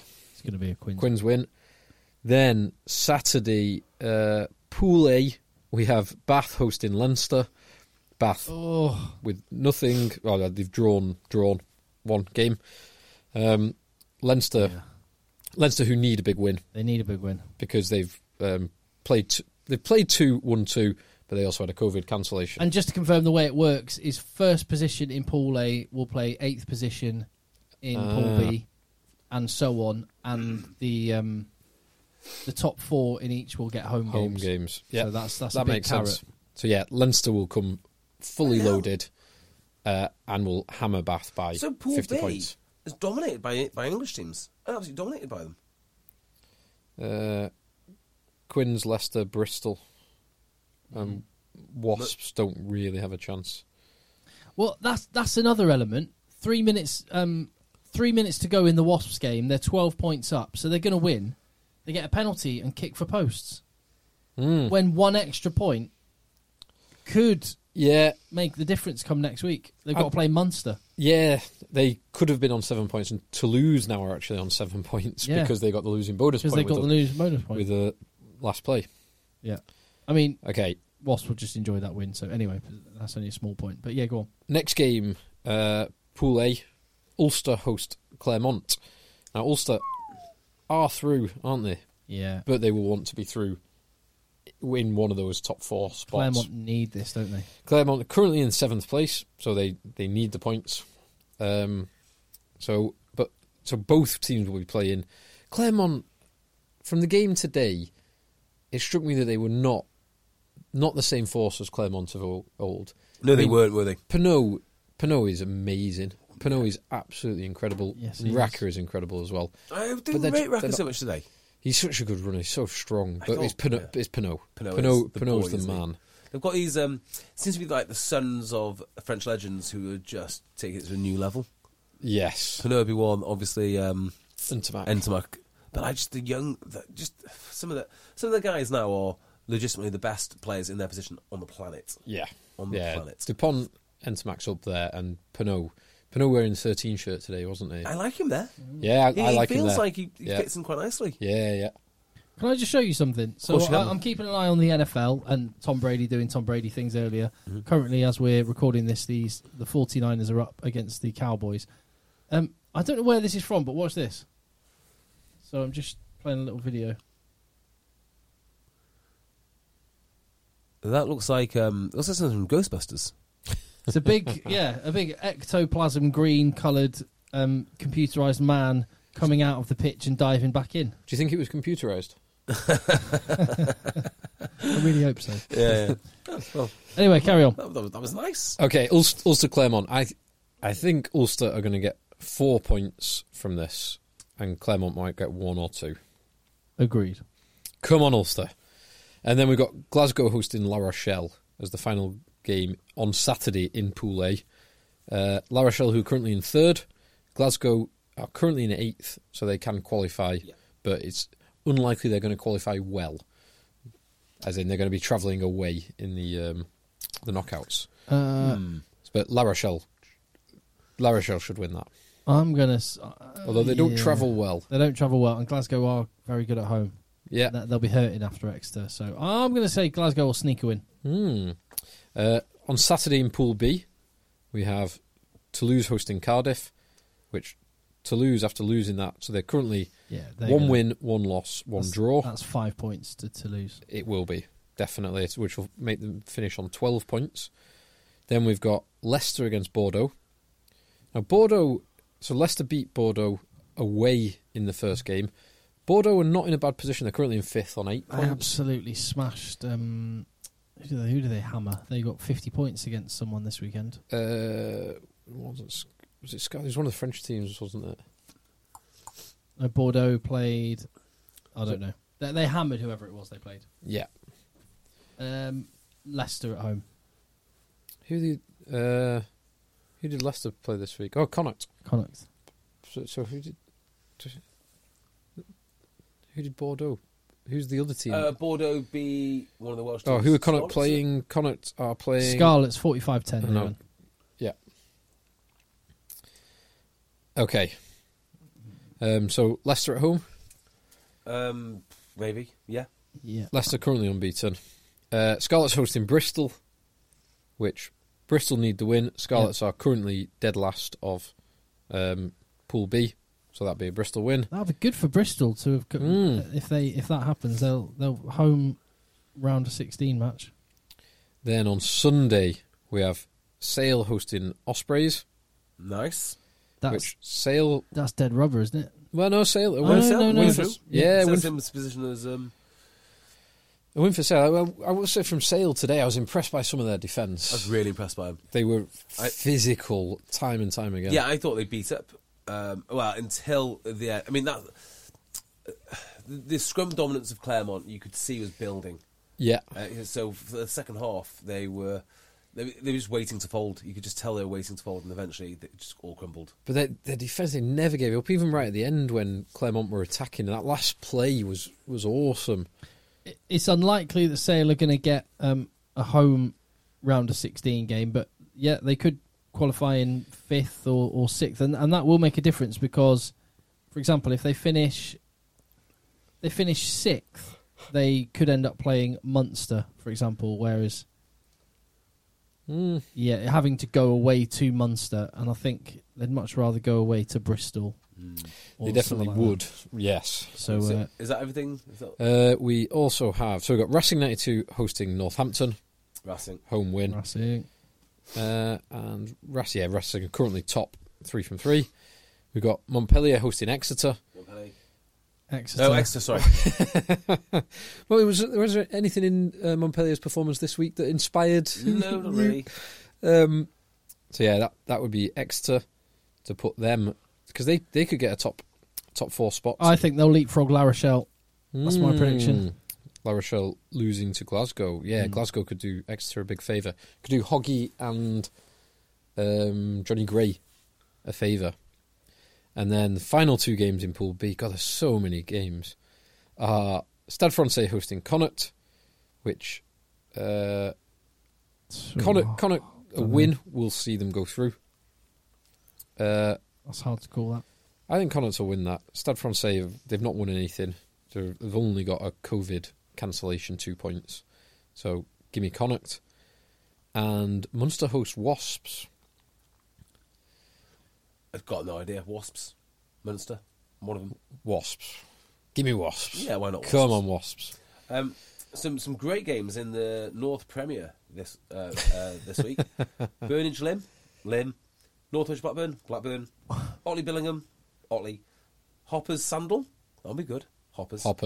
Wirral Rosendale, probably Wirral. York Macclesfield will be tight. That will be tight. And Alnwick, Cooper Lonsdale. Cooper Lonsdale will lose that one.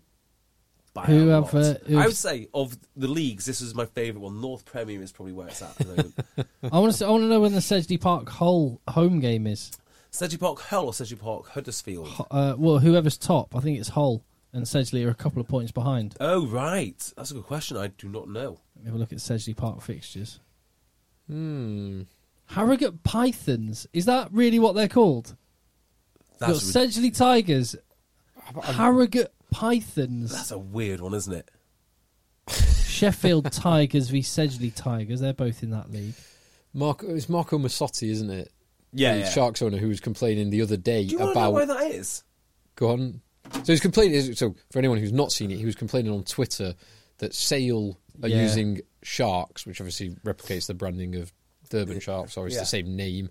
And so he suggested, because a shark is not locally found in Sale, he suggested a tuna, which is also not locally found in Sale, except in the supermarkets. Sale marlin, you might as well say that. Or, do you know why... Sale newts. So do you know what this whole argument is about? Go on. Durban tried to register the Sharks trademark in the UK, and Sale went, no, we can sell Sharks. And then this guy went mental. And then Darlington Bowden Park women said, no, absolutely we're Sharks. Yeah, so that's... Wow. Well, he's got a team of New York lawyers on standby. So 26th of March, Hull versus Sedgley Tigers could be the... No, hold on. There's Hull Ionians. Which team are top? Is Hull. It's regular Hull are top. Okay, well, that's 26th of March, an away game. So, but the final game of the season is Sedgley Tigers against Harrogate Pythons. That's really the Tigers odd. Against the Pythons. Well, we're doing for my birthday, Huddersfield, on the way to Leeds, aren't we? That's the plan. That's the plan. So Sedgley are playing Huddersfield, get on the train, watch Huddersfield game, get back on the train, and rooftop bars. Yeah. Leeds. Yeah. Nice. Perfect. Couldn't be any more perfect, could it? Or maybe goes to Leeds the day before, rooftop bars, and then get the train back down and then back up. I can't see this Huddersfield fixture you're talking about. It's a rearranged fixture. Oh, okay. Oh, no, there's rearranged... Oh, yeah, 23rd of April. Yes. Huddersfield v Sedge. Yeah, that's the final game of the season. Penultimate. Yeah, that's the away game. Final game's Harrogate Pythons. It's a bit rubbish. I understand why they don't want teams getting relegated, but it's a bit rubbish for teams not getting promoted. The relegation promotion's gone from all the leagues just while they settle Oh, is that again. Right? Yeah, so it's like... Ew. The only ones that will really move around would be teams like TOC H, because our league's been disbanded, so we go back into level 6. When you get promoted. Effectively, it's another promotion. Only the 4. There you go. That's another little challenge there. Contact headchasers@gmail.com. Is there a more ridiculous team name than Harrogate Pythons? Yeah. You'd feel a bit embarrassed, wouldn't you? 3 cheers for Pythons. Hip hip. Hooray. Yeah. I didn't even know. Pythons. Anyway, on that bombshell, let's leave it. Yeah. Contact headchasers@gmail.com. Patreon.com/eggchasers, @jbeardmore, @rugby podcast. Subscribe wherever you get yours. Tell your mates. Let the boys play. The boys play. Planning for your next trip? Elevate your travel style with Quince. Quince has all the jet-setting essentials you'll want for your next getaway, like European linen, premium luggage options, buttery soft Italian leather bags, and so much more. And is all priced at 50 to 80% less than similar brands. Plus, Quince only works with factories that use safe and ethical manufacturing practices. Pack your bags with high-quality essentials you'll be wearing for vacations to come with Quince. Go to quince.com/pack for free shipping and 365-day returns. Planning for your next trip? Elevate your travel style with Quince. Quince has all the jet-setting essentials you'll want for your next getaway, like European linen, premium luggage options, buttery soft Italian leather bags, and so much more. And is all priced at 50 to 80% less than similar brands. Plus, Quince only works with factories that use safe and ethical manufacturing practices. Pack your bags with high-quality essentials you'll be wearing for vacations to come with Quince. Go to quince.com/pack for free shipping and 365-day returns. Mom deserves the best, and there's no better place to shop for Mother's Day than Whole Foods Market. They're your destination for unbeatable savings, from premium gifts to show-stopping flowers and irresistible desserts. Start by saving 33% with Prime on all body care and candles. Then get a 15-stem bunch of tulips for just $9.99 each with Prime. Round out Mom's menu with festive rosé, irresistible berry chantilly cake, and more special treats. Come celebrate Mother's Day at Whole Foods Market.